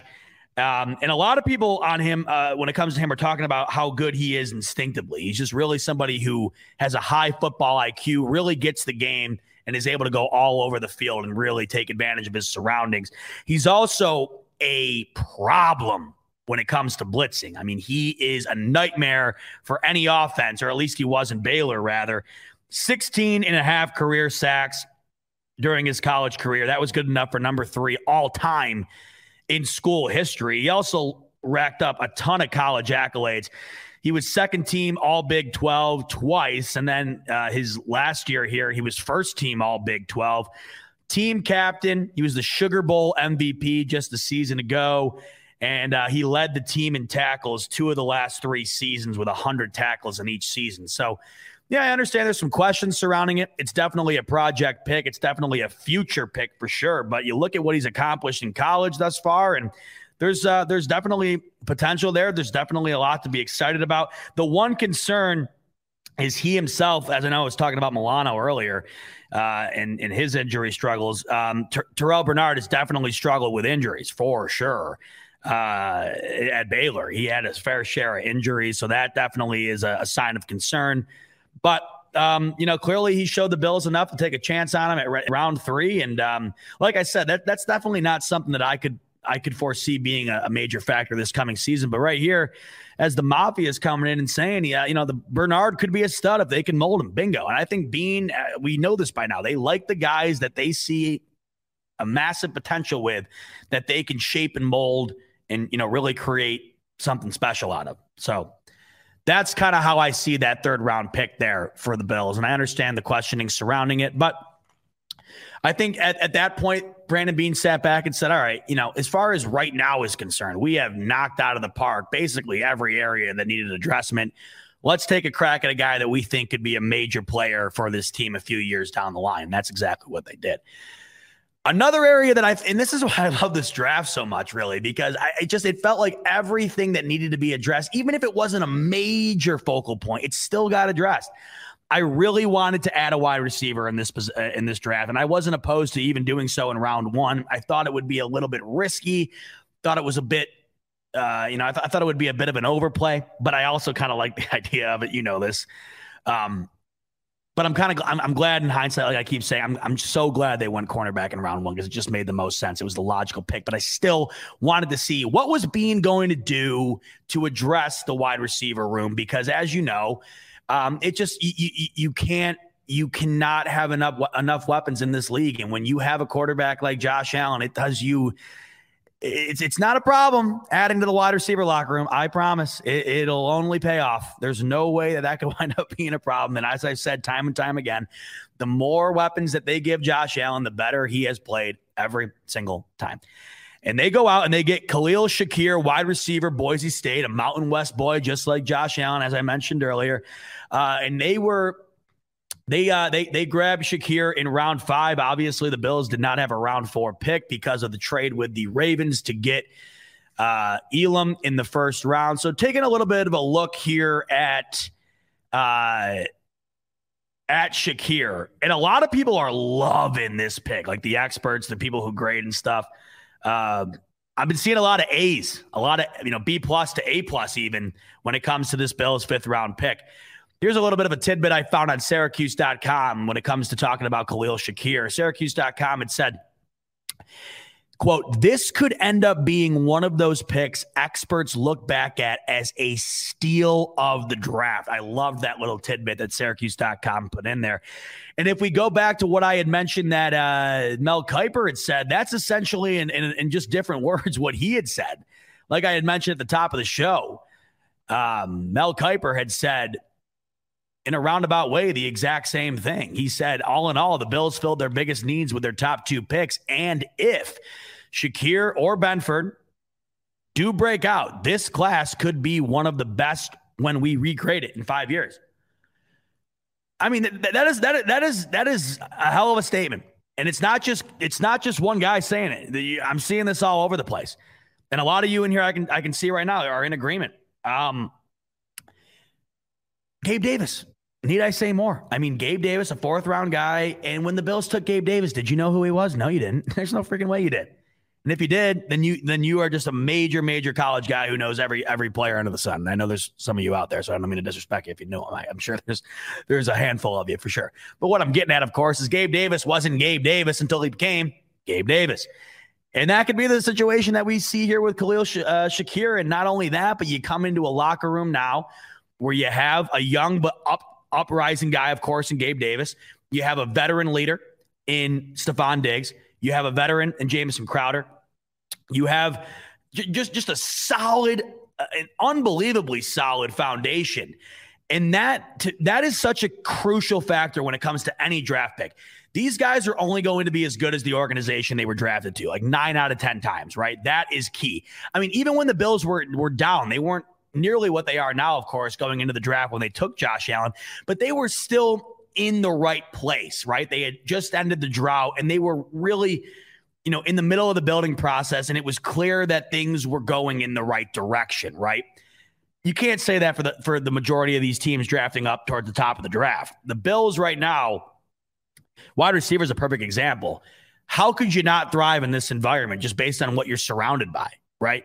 I mean, that's a huge factor. You bring this guy into the Bills locker room, he's immediately going to get better just based on who he's surrounded with. Silas, brother, you are in fuego tonight. He's saying, I think Bernard plays in packages this year. Not having press man cornerbacks on the outside hurt our ability to blitz. We essentially fixed that with Elam. We're bringing heat because quarterback play in AFC is A1. Yeah, no kidding. We know that by now. Good Lord, A1 is an understatement for sure. Yeah, I mean, I wouldn't be shocked. Like I said, I wouldn't be shocked at all if Bernard rotates in. I don't imagine we see as much of him as we will the starters we're used to, right? But there's definitely potential to rotate him in there, what he brings to the table in regard to the blitz game like you're talking about could be a game changer, right? And I'm interested to see what Leslie Frazier winds up looking into and winds up doing with a young guy like that who could bring, an upgrade to that style of play. That would be interesting. Really, really would be interesting. And we'll find out. We'll find out shortly here what the game plan is with him. But back to Shakir. Yeah, I love it because, like I said earlier, there's so many wide receivers now coming out of college that are so damn good that, yes, of course, the cream of the crop is always going to rise to the top, and those guys are gone right off the bat in round one, obviously. But there's so many of these guys that you get into the second, third, fourth round, there's still a wealth of talent at wide receiver.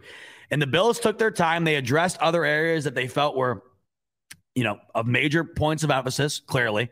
And then they go and get the luxury pick. Adding to the wide receiver room was a luxury, right? And that's kind of how I view this pick. And based on what everybody's saying, just based on the view of Khalil Shakir, it's exciting. Right? I mean, I didn't know much about Khalil Shakir before the draft, but the more I read into it, I haven't seen any outlets say anything other than, well, this was a hell of a steal for the Bills. And I think, like I just, kind of talked about a bit, it means a lot that he's going to Buffalo and not somewhere else. And that's a big factor here. Obviously, a guy like Shakir is going to have a better chance to succeed in Buffalo than he would in, New England or Miami, whatever. I mean, you got a guy like Josh Allen, you got that offense in place, and you add that with the surrounding pieces that they have on offense, and well, there you go. I keep seeing the name Ross being popped up in here with the Chiefs. Am I missing something here? Is that news or let's see here? Let's see. Kansas City Chiefs signed. Was that 4 weeks ago? I don't know. Let me know if I'm missing something. Oh, here we go. Undrafted former first-round wide receiver prospect. Oh, wow. Okay. Justin Ross. By the way, yeah, Chiefs. Okay. Wow. Former first-round draft grade. Okay. Interesting. Chiefs had a hell of a draft. And I'll tell you what, I would have loved to have seen what happened in round two if Sky Moore was still on the table. It felt like the Bills really might go in that direction. Didn't that kind of feel like that? And I think that's why the Chiefs traded up to get him. I personally think the Chiefs traded up for Sky Moore to jump the Bills. I'm in firm belief of that. I really think that. Because I had a gut feeling that was going to be the pick for the Bills. Sky Moore. Chiefs had a great draft. Can't knock it at all. But yeah, so Khalil Shakir, excited to see what he can wind up being. As we know, fourth round wide receivers, they could really, really be a game changer, as we know. All right, going to cover one more player. Don't have time to go through everything tonight, but I would be remiss, just utterly remiss, if I didn't talk about the mother effing punt god. Punt God is a Buffalo Bill, and I'm so freaking stoked, baby. As you know, there is no bigger Punt God fan on earth than your boy Bot. And yeah, I mean, half of it was like a joke, of course. Or was it? I'll leave that up for interpretation. But we knew we needed a punter. I think it was fun to joke about Punt God because, well, he's called Punt God. I mean, who doesn't love just saying the words Punt God? It's it's fun as hell to say. But jokes aside, no, there was no joke when it comes to the punting game for this Bills team. Matt Haack, not it. Not it. And the Bills needed a new punter. And it's not often you see punters get taken in the draft at all. But when there was a couple of punters actually you wound up getting taken in this draft. I'm so glad the Bills, not only just because it's Punt God and he's going to be an instant hit with Bills Mafia, no question about it. And like I said on the live stream for the draft, you're going to see more punter jerseys in the stands than you'll see anywhere else in the league. But outside of all the fun stuff I think he brings to the fan base, we got a new punter, and we needed a new punter. This is a major upgrade for the Bills. For God's sake, the guy can kick it 80 yards. Insane. And this is an underrated element, I think, of this Bills team right now. If you get down to the nitty gritty here, Tyler Bass. Let's not kid ourselves. No joke about it, man. No joke at all. He's one of the best kickers in the league, right? Tyler Bass. If Punt God winds up being Punt God, not only are you revolutionarily elite in the offensive side of things, not only do you have the number one defense in the league, you could also be looking at potentially the best kicking game in the league. Let's not pretend like that doesn't matter. If Punt God comes in and winds up being the wow, man, thank God, like we got our punter now. This is a game changer. He's pinning guys in the coffin corner. He's putting this thing the length of a football field. That's a game changer, man. That is an utter game changer. And I'm just happy that at the fact that it is Punt God and not another punter, because that's just the best of both worlds. It's like having your cake and eating it too. But the Bills needed a punter desperately, 100%. Everybody knew when the season ended that Matt Haack had to go. And here we go. New punter. And it is Punt God. And I love that. And it's just another element, I think, to this draft, as I keep touching on, that this is why I love this draft. You pair together the offseason and the draft, and what was there a stone left unturned by Brandon Beane? Seriously, was there? No. Like, really? No. Every position got upgraded or touched upon, right down to the punter. Case closed. Storybook offseason for Brandon Beane. And I thought the feather in the cap would be how he did in the draft. And I think it was a great draft. I think it was a great draft. I haven't seen a draft grade for the Bills lower than like a B+, B maybe. I haven't. And you know what they had to work with too? Higher up picks. Varying degrees of need. I just think that Brandon Beane really did a hell of a job. I'll reiterate. Is there a stone left unturned today for the Bills heading into the season? I don't think so. We knew we went into the offseason. We knew we needed edge pressure. Got it. We knew we needed to survive the defensive and offensive line. Done. We knew we needed to upgrade the running back situation. Done in the draft. We knew we needed to add talent at the tight end position. Done. We knew we needed to add wide receiver depth. Done. We knew we needed a corner. Done. I mean, I could go on all night. Every spot that needed to be addressed, added to, upgraded, fixed, you name it, it was done by Brandon Beane. And right now, I want you to, if you're by yourself, if you're with people, I don't care. I want you to just sit back and give Brandon Beane a round of applause. I know it's weird. I'm in a room right now by myself. I'm sure you probably are too. Just give Brandon Beane a round of applause, because holy crap, just hats off, tip of the cap. This was a hell of an offseason to be a Bills fan. I mean, it was so fun. The cool thing is too, is like, you know, it was so crazy, the offseason in general for all the other teams, and the Bills, like they didn't miss out on that. We got heavily involved with that too. You know, we got heavily involved in the craziness that was the 2022 NFL offseason. I mean, 20 years from now, 100 years from now, I don't care, whatever, however long, this offseason is going to go down in history books. This offseason is going to go down as one of the craziest, most insane, memorable offseasons in the history of the sport. And the Bills were a major player in that. They're a major part of that. And Right now, folks, this team, I don't think it's constructed any better than it could possibly be to make a Super Bowl run. Really. I mean, you could get nitpicky. You could, if you want to find a problem with anything, you're going to find it. If you want to find a problem with something, you can find it 100%. I could sit here right now and think of a million things that are great, and I can find a problem with them, right? So, of course, yeah, you could find a problem right now. You certainly could.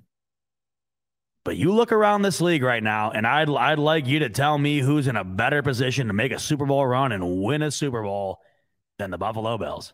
And I get it. Yeah, there's a handful of teams who are primed up and ready to roll, but none really more than the Bills, honestly. I'm going to save my power ranking. I know I said I was going to do that tonight, but we're already almost 2 hours in. I got to get to work. And it's something I want to spend some time on, because I like doing the power rankings after the draft now that we have all of our pieces set up, around the league.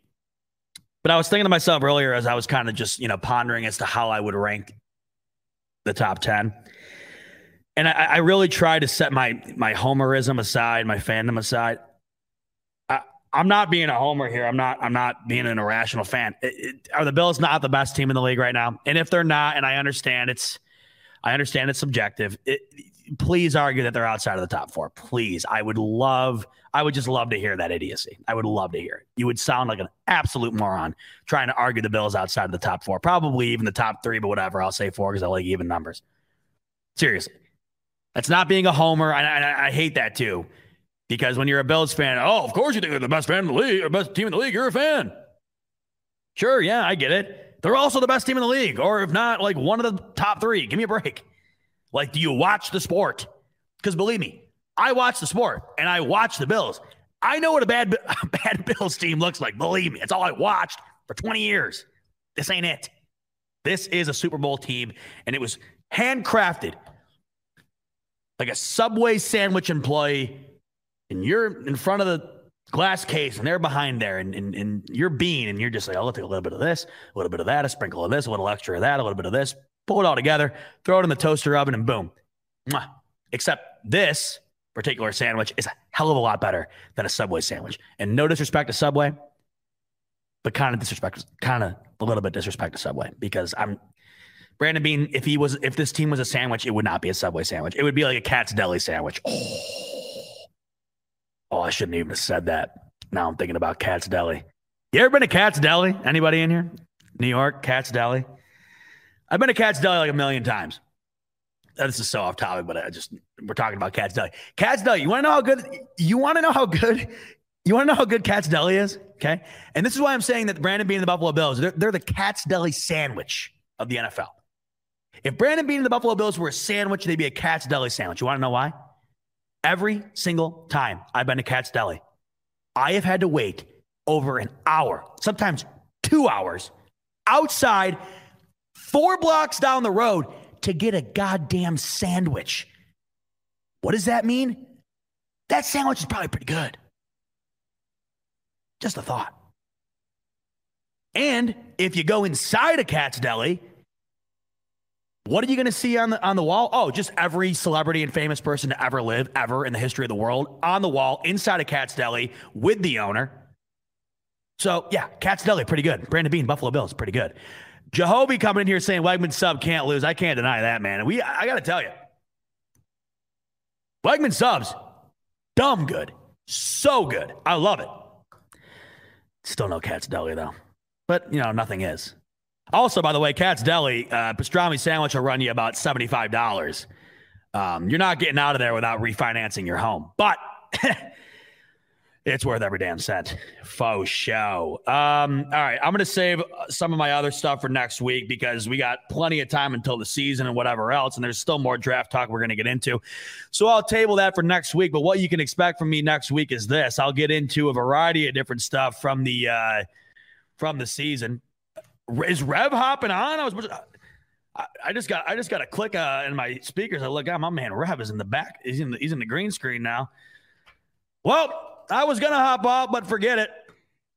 I'm staying on. My man Rev is. What's good, baby? I'm not going anywhere. What is What's that? that? Wow, I'm 2 hours in and screw it. I whatever. I got work, but I'll table it. You're here now. Yo, man. Hey, I just wanted to pop on here, man, and just say, yo, let's run it for a minute. Fantastic job, baby. Oh, thank you, brother. You're the man. I'm guessing. I know Rev said he came home, was a little bit chaotic. He was supposed to join me earlier. Things died down. Things are good. Yeah. Things. I just got back home, so nice. Things died down. I was doing my best to watch you, man, on my phone. Oh, man. you're the man. I was like, yo, let me pop in real quick. Yeah, I know. I saw you in the chat. I saw you in the chat. Well, I got you here, Rev. So, I mean, I got to hear from you. I got to hear your thoughts.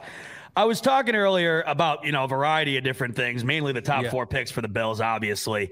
Won't get into all of it right now just for time's sake, but I really want to get your thoughts on what I think was the most, crucial part of the entire draft. Yeah. Round 1 and round 2. Just kind of talk to me about your overall thoughts. Taking Kaiir Elam in round 1, James Cook in round 2. I know obviously you were a big fan of Breece Hall, who I've spent plenty of time talking about today, and I know a lot of other people were. But we get James Cook. We go corner in round 1. Now that you've had some time to reflect, look back on it, it's said and done. Your overall thoughts on the Bills' top 2 picks in the draft this past weekend? Yeah. So overall, I had a Rico talks about being in your feelings, and so I had after the draft, I had to kind of get out of my feelings a little bit. Matter of fact, I was kind of there, and as day 2 approached. And I really was understanding Brandon Beane. That's why I had to throw on the In Beane We Trust shirt, because it was a personal reminder for me, right? I love what you said earlier. You're talking about, like you're an armchair GM. I'm an armchair GM. We don't know dilly squat about what's going on, right? Yeah, of course. And so at the end of the day, man, In Beane We Trust. And so, I had my draft crush, my love for Breece Hall, but I trust Brandon Beane. He has not failed any of us yet. And so as I'm looking at it, I understand what he did. It makes perfect sense. Yes, the biggest hole that we had on our team was at defensive back, cornerback, opposite of Trey White, and we needed somebody that we can rely on. Brandon Beane and Sean McDermott both said they were trying to add speed all off season. We saw what happened with Tyreek Hill in the playoffs. No need to rehearse that or to rehash it, right? You know what I'm saying? So we needed to add speed.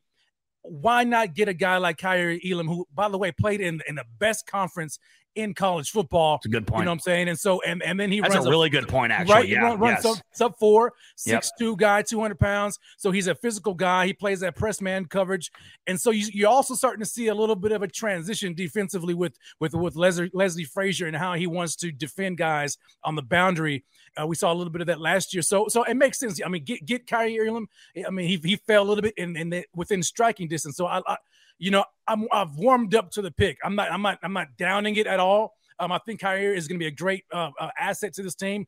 Watching the video, I think he just fits the DNA, right? I mean, who brings a that's where I'm at with it. 100%. Who brings a notebook full of notes, in your interview? And well, that's what I was saying earlier, because I think you'd agree with me on this. By now, this culture has become so identifiable. You can tell it literally takes you a half a second to tell if somebody's going to fit or not, right? Hands down. And so when I saw that behind the scenes, I was like, okay, well, it makes perfect sense, right? This guy he's bleeding, processed juice, right? You know what I'm saying? This is like coming out of his pores. Okay. And so I love that pick. And then thinking about, all right, well, round 2, we got a running back. I said it during the broadcast, during the draft. I was like, you know what? After thinking about it, Brandon Beane tipped his hand in free agency when he went after J.D. McKissick. What type of back is it? He's a wide receiver, he's a receiving back. And then so we didn't get him. Got Duke Johnson, who does the same thing, but not on the level of McKissick. So you see that Brandon Beane was looking for something. It was a trait that he wanted to get. Well, why not get the best guy in the draft, right? Because James Cook arguably is one of the, if not the best receiving back in the entire draft class, but he's also a good runner. I mean, he has good size, he has good pedigree. His family's played in the league, and so it makes sense, right? It makes perfect sense. And then you add that type of a weapon to the already packed stable of weaponry that Josh Allen has, it makes the team more deadly. It makes him more unstoppable with a guy who can come out of the backfield running a 4.3 40, who can run routes like a wide receiver. I mean, it brings me to mind of like a guy like James White in New England, who we saw Brady constantly using, right, just to kill us, left, right, and center, like Rico says, all the time. So I like that addition to the offense. And plus, I mean, go on to Killer Shakir, who I think is like Robert Woods 2.0.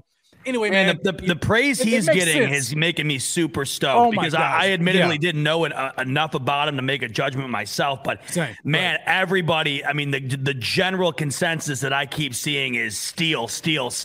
I mean, that's what everybody's saying. Yeah, 100%. And then so when I look at him too, I'm like, man, it was clear we needed a wide receiver. Yep. But to get him when we got him, and looking at what he brings to the table, oh my gosh, I love it. I absolutely love it, 100%.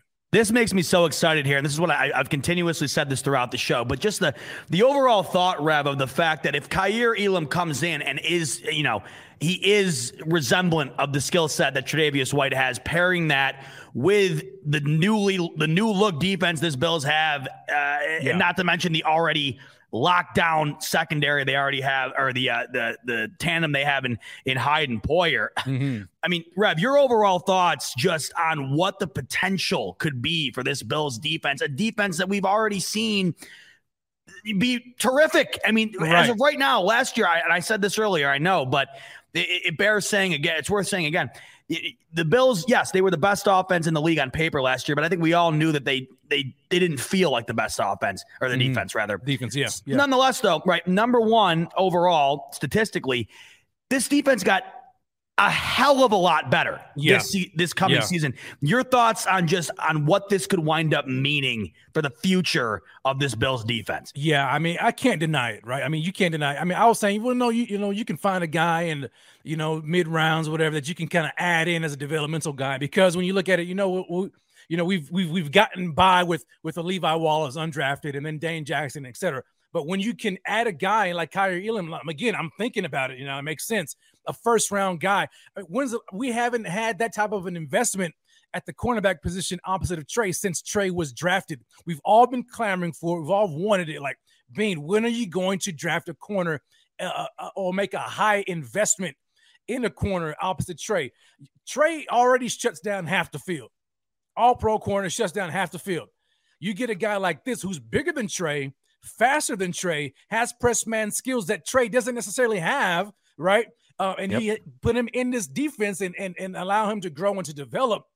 My gosh, I mean, you talk about the no-fly zone. I mean, this is going to be it in the secondary. I can't wait for it. It's going to be lethal. I love what the Life of John said. Do we not understand how lethal? It's going to be extremely lethal. Shut him down.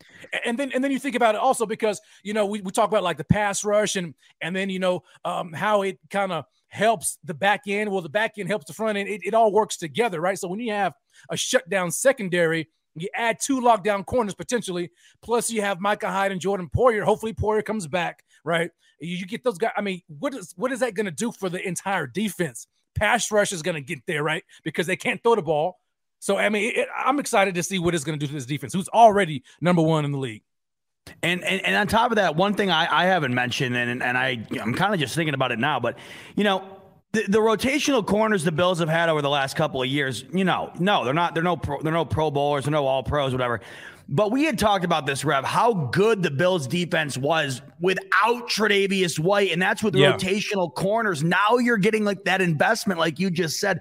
The sky's the limit, man. The more we talk about it, the more excited I get. Yeah, man. Sky is definitely the limit. I'm trying to imagine what Sean McDermott and Leslie Frazier and the rest of the defensive staff are just thinking. They got to be like this chomping at the bits, trying to figure out what they can do with this guy and how versatile they can be. And plus, Teron Johnson, we haven't talked about him enough too. So I mean, add him in look, it's going to be phenomenal.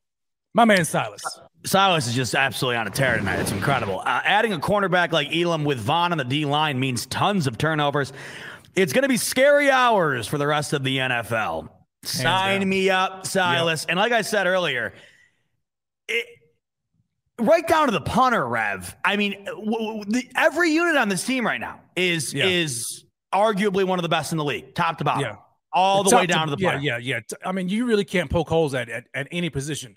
I mean, really. I mean, and this is like taking off the Homer glasses, right? I know, and that's tough to make it seem like, but it's true. It's true. It's true. D-line. I mean, you know what I'm saying? I mean, you add a guy like Von Miller, right? And then you have I think as a whole, right? Maybe not necessarily player for player, but when you look at the entirety of the D-line and then you got a guy like Tremaine Edmonds and Matt Milano, and then you go back to the secondary with Trey White, adding a guy like Elam, and then you have 2 all-pro safeties behind them. You really can't poke holes at this defense that was already ranked number 1 for the entirety of last year.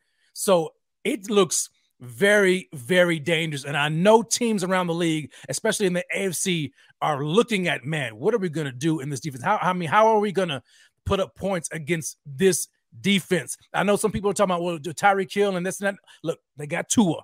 Okay, I'm not scared of Tua. You know what I'm saying? Pat Mahomes, yeah, they've got some weapons too. But look, I think that this is going to be a phenomenal opportunity for us, and this is our window that we've been waiting for to capitalize on, and we've gotten a whole lot better after this draft. Brandon Beane, salute to Brandon Beane, man. This is one of the greatest GMs in the NFL. I try to get everybody earlier to give them a standing ovation inside their home by themselves, and I hope that you guys better do it, man. Do it again right now. Just another clap for Brandon Beane. Another clap. Yes. Let's do a Sean McDermott clap, man, for Brandon Beane. That too. Like 100 claps in a minute. There you go. I love that. The season can't come soon enough for sure. Man. Before I wrap things up, Rev, I want to get some clarification from you before we leave, because I know a lot of people have been kind of on our ass about getting a little emotional about the Breece Hall situation. Yeah. I explained my side of things earlier, but I tried to tell everybody earlier, there was a lot of almost getting to the point of certainty surrounding Breece Hall when it came to the Bills. And I know you and Rico loved him. I know a lot of people are like, the emotions, whatever. Just kind of walk me through where you were there and kind of why it was so upsetting for you to see Breece Hall kind of slip through the cracks. Well, okay. So I've been clamoring for a running back like Breece Hall for a long time that you can draft in round 1. Okay. First, let's not make any bones about it. Breece Hall is a phenomenal prospect. Okay, he is. He look. I like the idea of James Cook, but James Cook right now he is not Breece Hall. Otherwise, he would have been drafted in the first round or higher second round. Okay, so I mean, let's just put that to bed. Breece Hall is a great prospect. You look at his RAS scores. You compare him. I can't remember. I think it was Next Gen Stats. They said his score, his athletic score overall, out of like the past 4 or 5 years, he's top 4 ranked alongside Jonathan Taylor and Saquon Barkley and some others. Yeah. So he's a great guy. But what got me was the fact that they traded up for him in the early parts of the second round, but then he went to the Jets. Yeah, that's exactly how I felt. It's the Jets, and I'm sitting here thinking like, look, man, we've been trying to tell you guys, look, what difference is it from 25 to 36? The trend that I'm starting to see now is if you want an elite type of prospect, running back prospect, you're gonna have to get him early round 2 at the earliest, right? I mean at the latest. You can't wait around. And so I'm like, we're at 25.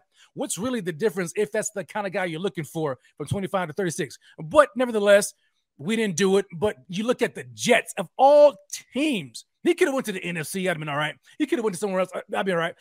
When we didn't get him in round 1, I did not expect us to get him. I knew he wasn't going to fall to 57, and I knew Brandon Beane was not going to trade the assets it would take to get up to the early parts of round 2 to get him. So I was already expecting us not to get him. But when the Jets got him, of all people, and traded up for him, that's what kind of, I just blew my top there for a second. I was already emotional about it. And then to see that happen, that's when when Rev just kind of lost it a little bit. Literally, but now I'm fine. Exactly. I'm a lot better now. He's better now. Everybody's going to be better eventually. People are worried about Rico, seriously, because I don't think anybody's seen him that upset in a while. But that just kind of just goes to show you, I think the main issue there, Rev, was the fact that as the draft got closer, it just seemed like more and more of a possibility. And I think people were really starting to think it was going to happen. But hey, it did happen. It just wasn't Breece Hall, but the running back, that, let's be real here. Beane couldn't have done. I mean, there could have been a scenario where he didn't do that at all. I mean, that definitely could have been on the table, right? So, James Cook, I'm excited, man. I am excited to see what he brings to the table. Man. And at the end of the day, man, look, I'm rooting for these guys, right? I mean, we're Buffalo Bills fans, so I mean, I want everybody to succeed That's all it is. And so I want James Cook to succeed. I think he can. I love what he brings to the table, and him paired with Mo, I think it's going to be dynamic. I absolutely love it. What do you got going on this week? Anything that the folks need to hear about next week? What's the plan with you? Yeah. Next week, I don't know, man. I mean, we'll see what happens next week. I do plan on being on. I know I've been out a couple of weeks, the Rated Rev show, but I've been making some kind of guest appearances. So I mean, you guys stay tuned. We were making the rounds. Oh my God. Yeah. I mean, shout out to Rev, by the way, while I got him here. Unbelievable draft analysis and coverage all throughout the last couple of months and over the weekend here. And you were the whole thing, man. The boys were on it this weekend. That was like 15 some hours. 15 hours, man. Yeah. And everybody in here who, once again, I said it at the top of the show, but I'll again right now, thanks so much for being part of it. The response was incredible. Oh, yeah. You mean absolutely. This genuinely. It's some of the most fun we have. I mean, Rev, I was scrolling through the other night. Yeah. That one clip, you and I were laughing, I swear to God, for 10 straight minutes over that smell the mic clip. That was I'm actually clipping it up right now because I'm not kidding you. There's like 10 straight minutes of us just laughing. So I'm going to post it on Twitter. Yeah. It was just so random, man. I was like, where did this come from? Every week, I swear to God, one of you guys, I don't care who it is, what it is, there's always something that is so out of left field that gets me every time. Man, so yeah. Oh man, that was hilarious, dude. I couldn't get enough of that. And then watching Rico, and then watching Pierre clip that up, man. With me struggling with my bottle. Look. I didn't even notice that until you did. It was great. Let me set the record straight, okay? I gotta set the record straight because some people were coming for me in the comments. I'm like, look, I didn't need an opener. I already had an opener. I was trying to put the cork back in the bottle, and I was struggling getting it back in there. You know what I'm saying with the wine bottles. Whatever. I hear you. I hear you. Yeah, and so I left the opener in there because for later usage. So I just wanted to keep it in there I could just pop it right back out, right? So, but just getting it in there, man, I was struggling, and I didn't think anybody was gonna see it. But leave it to Pierre that's how it always goes. Kind of stuff. I know. Leave it to Pierre, man. He finds everything. What was it the other day that I spilled? Me and Rico were on a show. I spilled coffee on myself, and he was on it instantly. Before the show even ended, it was on Twitter when I got off. So crazy. All right, 2 hours in the books. I wish we could go longer. I got to get to work. But so I know I had some stuff on the table for tonight I wanted to get to, but man, we were rocking and rolling tonight, and time got the best of us. But for next week, Monday night, just to give you a synopsis of what I want to tackle next week, going to be doing draft winners and losers, plenty of both. Going to give you who I felt really dominated the draft, who I thought took an L. And then next week, like I said earlier, I wanted to spend some time on this, which is why I didn't do it tonight. I want to give you my post-draft power rankings, let you know who I think, going into the season, who are the top 10 teams, and hint, 3/4 of it, if not more, is going to be the AFC. And you want to know what's crazy about that, Rev, is even after this draft, the AFC, it felt like they were the teams who ultimately got the most improved, honestly. You know what I mean? Yeah, easily, yeah. Easily, and you look at the Ravens, et cetera, too, man. Yeah. Oh my gosh. Yeah. I want to pose this question for you. This is how we'll sign off here. I tweeted this earlier, and it really hit me yesterday. I think is when I tweeted it. Maybe it was earlier this afternoon. I can't keep track of time anymore, Rev. But I was thinking about the draft and how good of a draft the Jets had. And I was thinking to myself about, how much Miami really did a good job this offseason of at least trying to attack their weaknesses and get better and improve. And then it hit me. The Patriots did none of that. Here's my question to you, Rev. This to me it's a fair question at this point. Yeah. All right. At least on paper, I understand that the Jets are the Jets, the Dolphins are the Dolphins. On paper, Rev, going into the 2022 season, is there an argument to be made that the New England Patriots are the worst team in the AFC East? Hands down. Yeah, without a doubt. They did absolutely nothing in free agency. They made some questionable moves, like getting rid of their guard, starting guard for a 5th round pick, only to spend a 1st round pick on a guy who was projected to go in round 3 or round 4. Crazy. They in the draft, if you look at and if you look at the grades, there isn't a single grading out there that doesn't have the Patriots in the bottom 3. Every single one. Yeah, easily. I don't know what. See this. I mean, hey, this is the Patriot way, right? Now we're starting to see the That's Patriot what other way. fans are saying to me, by the way. I've been posting videos. Oh, yeah, knock Bill Belichick, the 6-time or the 7-time Super Bowl champion. Yeah. Brady's not in New England anymore, folks. Can you come around to that? It's not the same. You can get the Patriot way, and you see the word Patriot, scratch a line through that and put Brady. Because it was the Brady way for 20 years. That's it. We're starting to see it now that Brady's gone. It was the Brady way, hands down. He covered a multitude of sins of that team. Now Bill Belichick is here trying to run the team. He doesn't know what he's doing in that regard. But I'm all for it. I think. Oh my God! Now, sign me the hell up. Are you kidding me? I love every second of it, and I'm like one of the biggest trolls right now. And I want to see them fail. Oh my God! And I would love nothing more than to see them be the last place team in the AFC East. I would love it. You want to know what I hate? Is the inability to understand that they're no longer the Brady ran Patriots. Is it that hard to realize as a fan? Listen, I know what the Bills were when I was younger. They weren't good. It was obvious. I got people up in my comments about the Patriots telling me, "Oh yeah, we'll get the last laugh when Strange is a Pro Bowl." I'm like, dude, I don't care if he's a Pro Bowler. He was a third, fourth round grade. You took him in the first round. You could have gotten somebody else and easily got him in the second. It's not about whether he's a Pro Bowler or not. It's about value. You overreached. Point blank. Whatever. Man, I love it. Everybody in the entire NFL, it's so nice to see, you know. Yeah, man. I had to try to peek on here, man. Pop on real quick and just show some love to my man. But let me say this: all you fanatics right now, look, ring the bell, bing, bing, biggity, bing. Oh, light it up, baby, will you? Man, do it for my man, Zach Z-Bot, man. Look, this guy is great. I don't know what you guys are doing. This dude is the man. I love me some Bot. Smoke break. If you guys love him, show him some love in the comments, man. Drop the mics, drop the fire, drop the smoke emoji, all that kind of stuff. Oh, I love that. Bro, love you. Is there a better guy out here than Rev? And by the way, I love you, but I'm about this because I'm devastated. Our boy Smoke Monday ain't gonna be a Bell. Oh, dude, you know what? I was waiting for that. You saw that, didn't you? I was like, come on, man. He had to come. It just only made sense, right? I mean, that's a once in a lifetime opportunity right there, by the wayside. Yeah, you know what I mean? Hopefully, I mean, what is he like? Was he undrafted? I have no idea.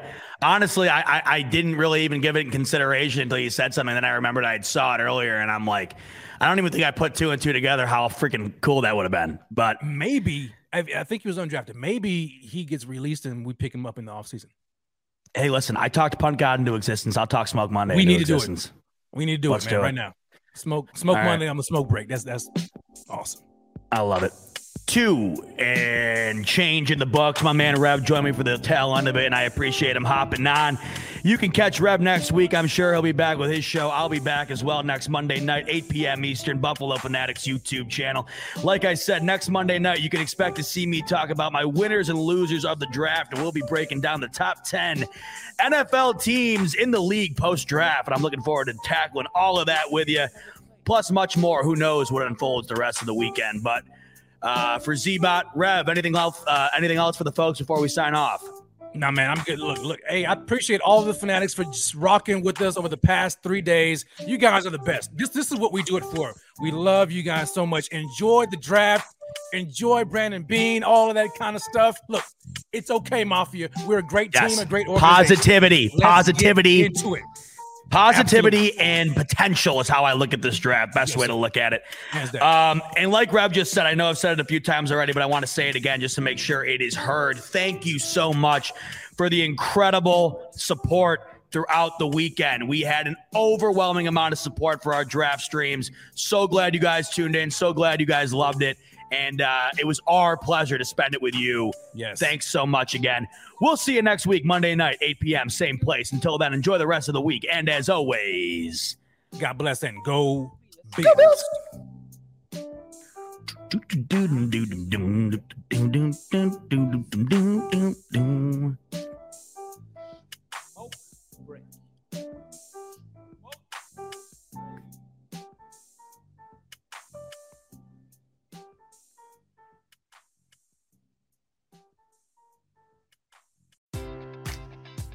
Enjoy all your favorite sports like never before at BetMGM. Sign up using code CHAMPION and receive up to $1,500 back in bonus bets if you don't win your first bet. When you register with BetMGM, you'll get instant access to a variety of parlay selection features, live betting options, and the best daily promotions in the business. And with BetMGM at your fingertips, every play and every game matters more than ever. Remember to use code CHAMPION and receive up to $1,500 back in bonus bets if you don't win your first bet. Place your money line, prop, or parlay bets with the king of sportsbooks today. BetMGM and GameSense remind you to play responsibly. See BetMGM.com for terms. 21 plus only. Virginia only.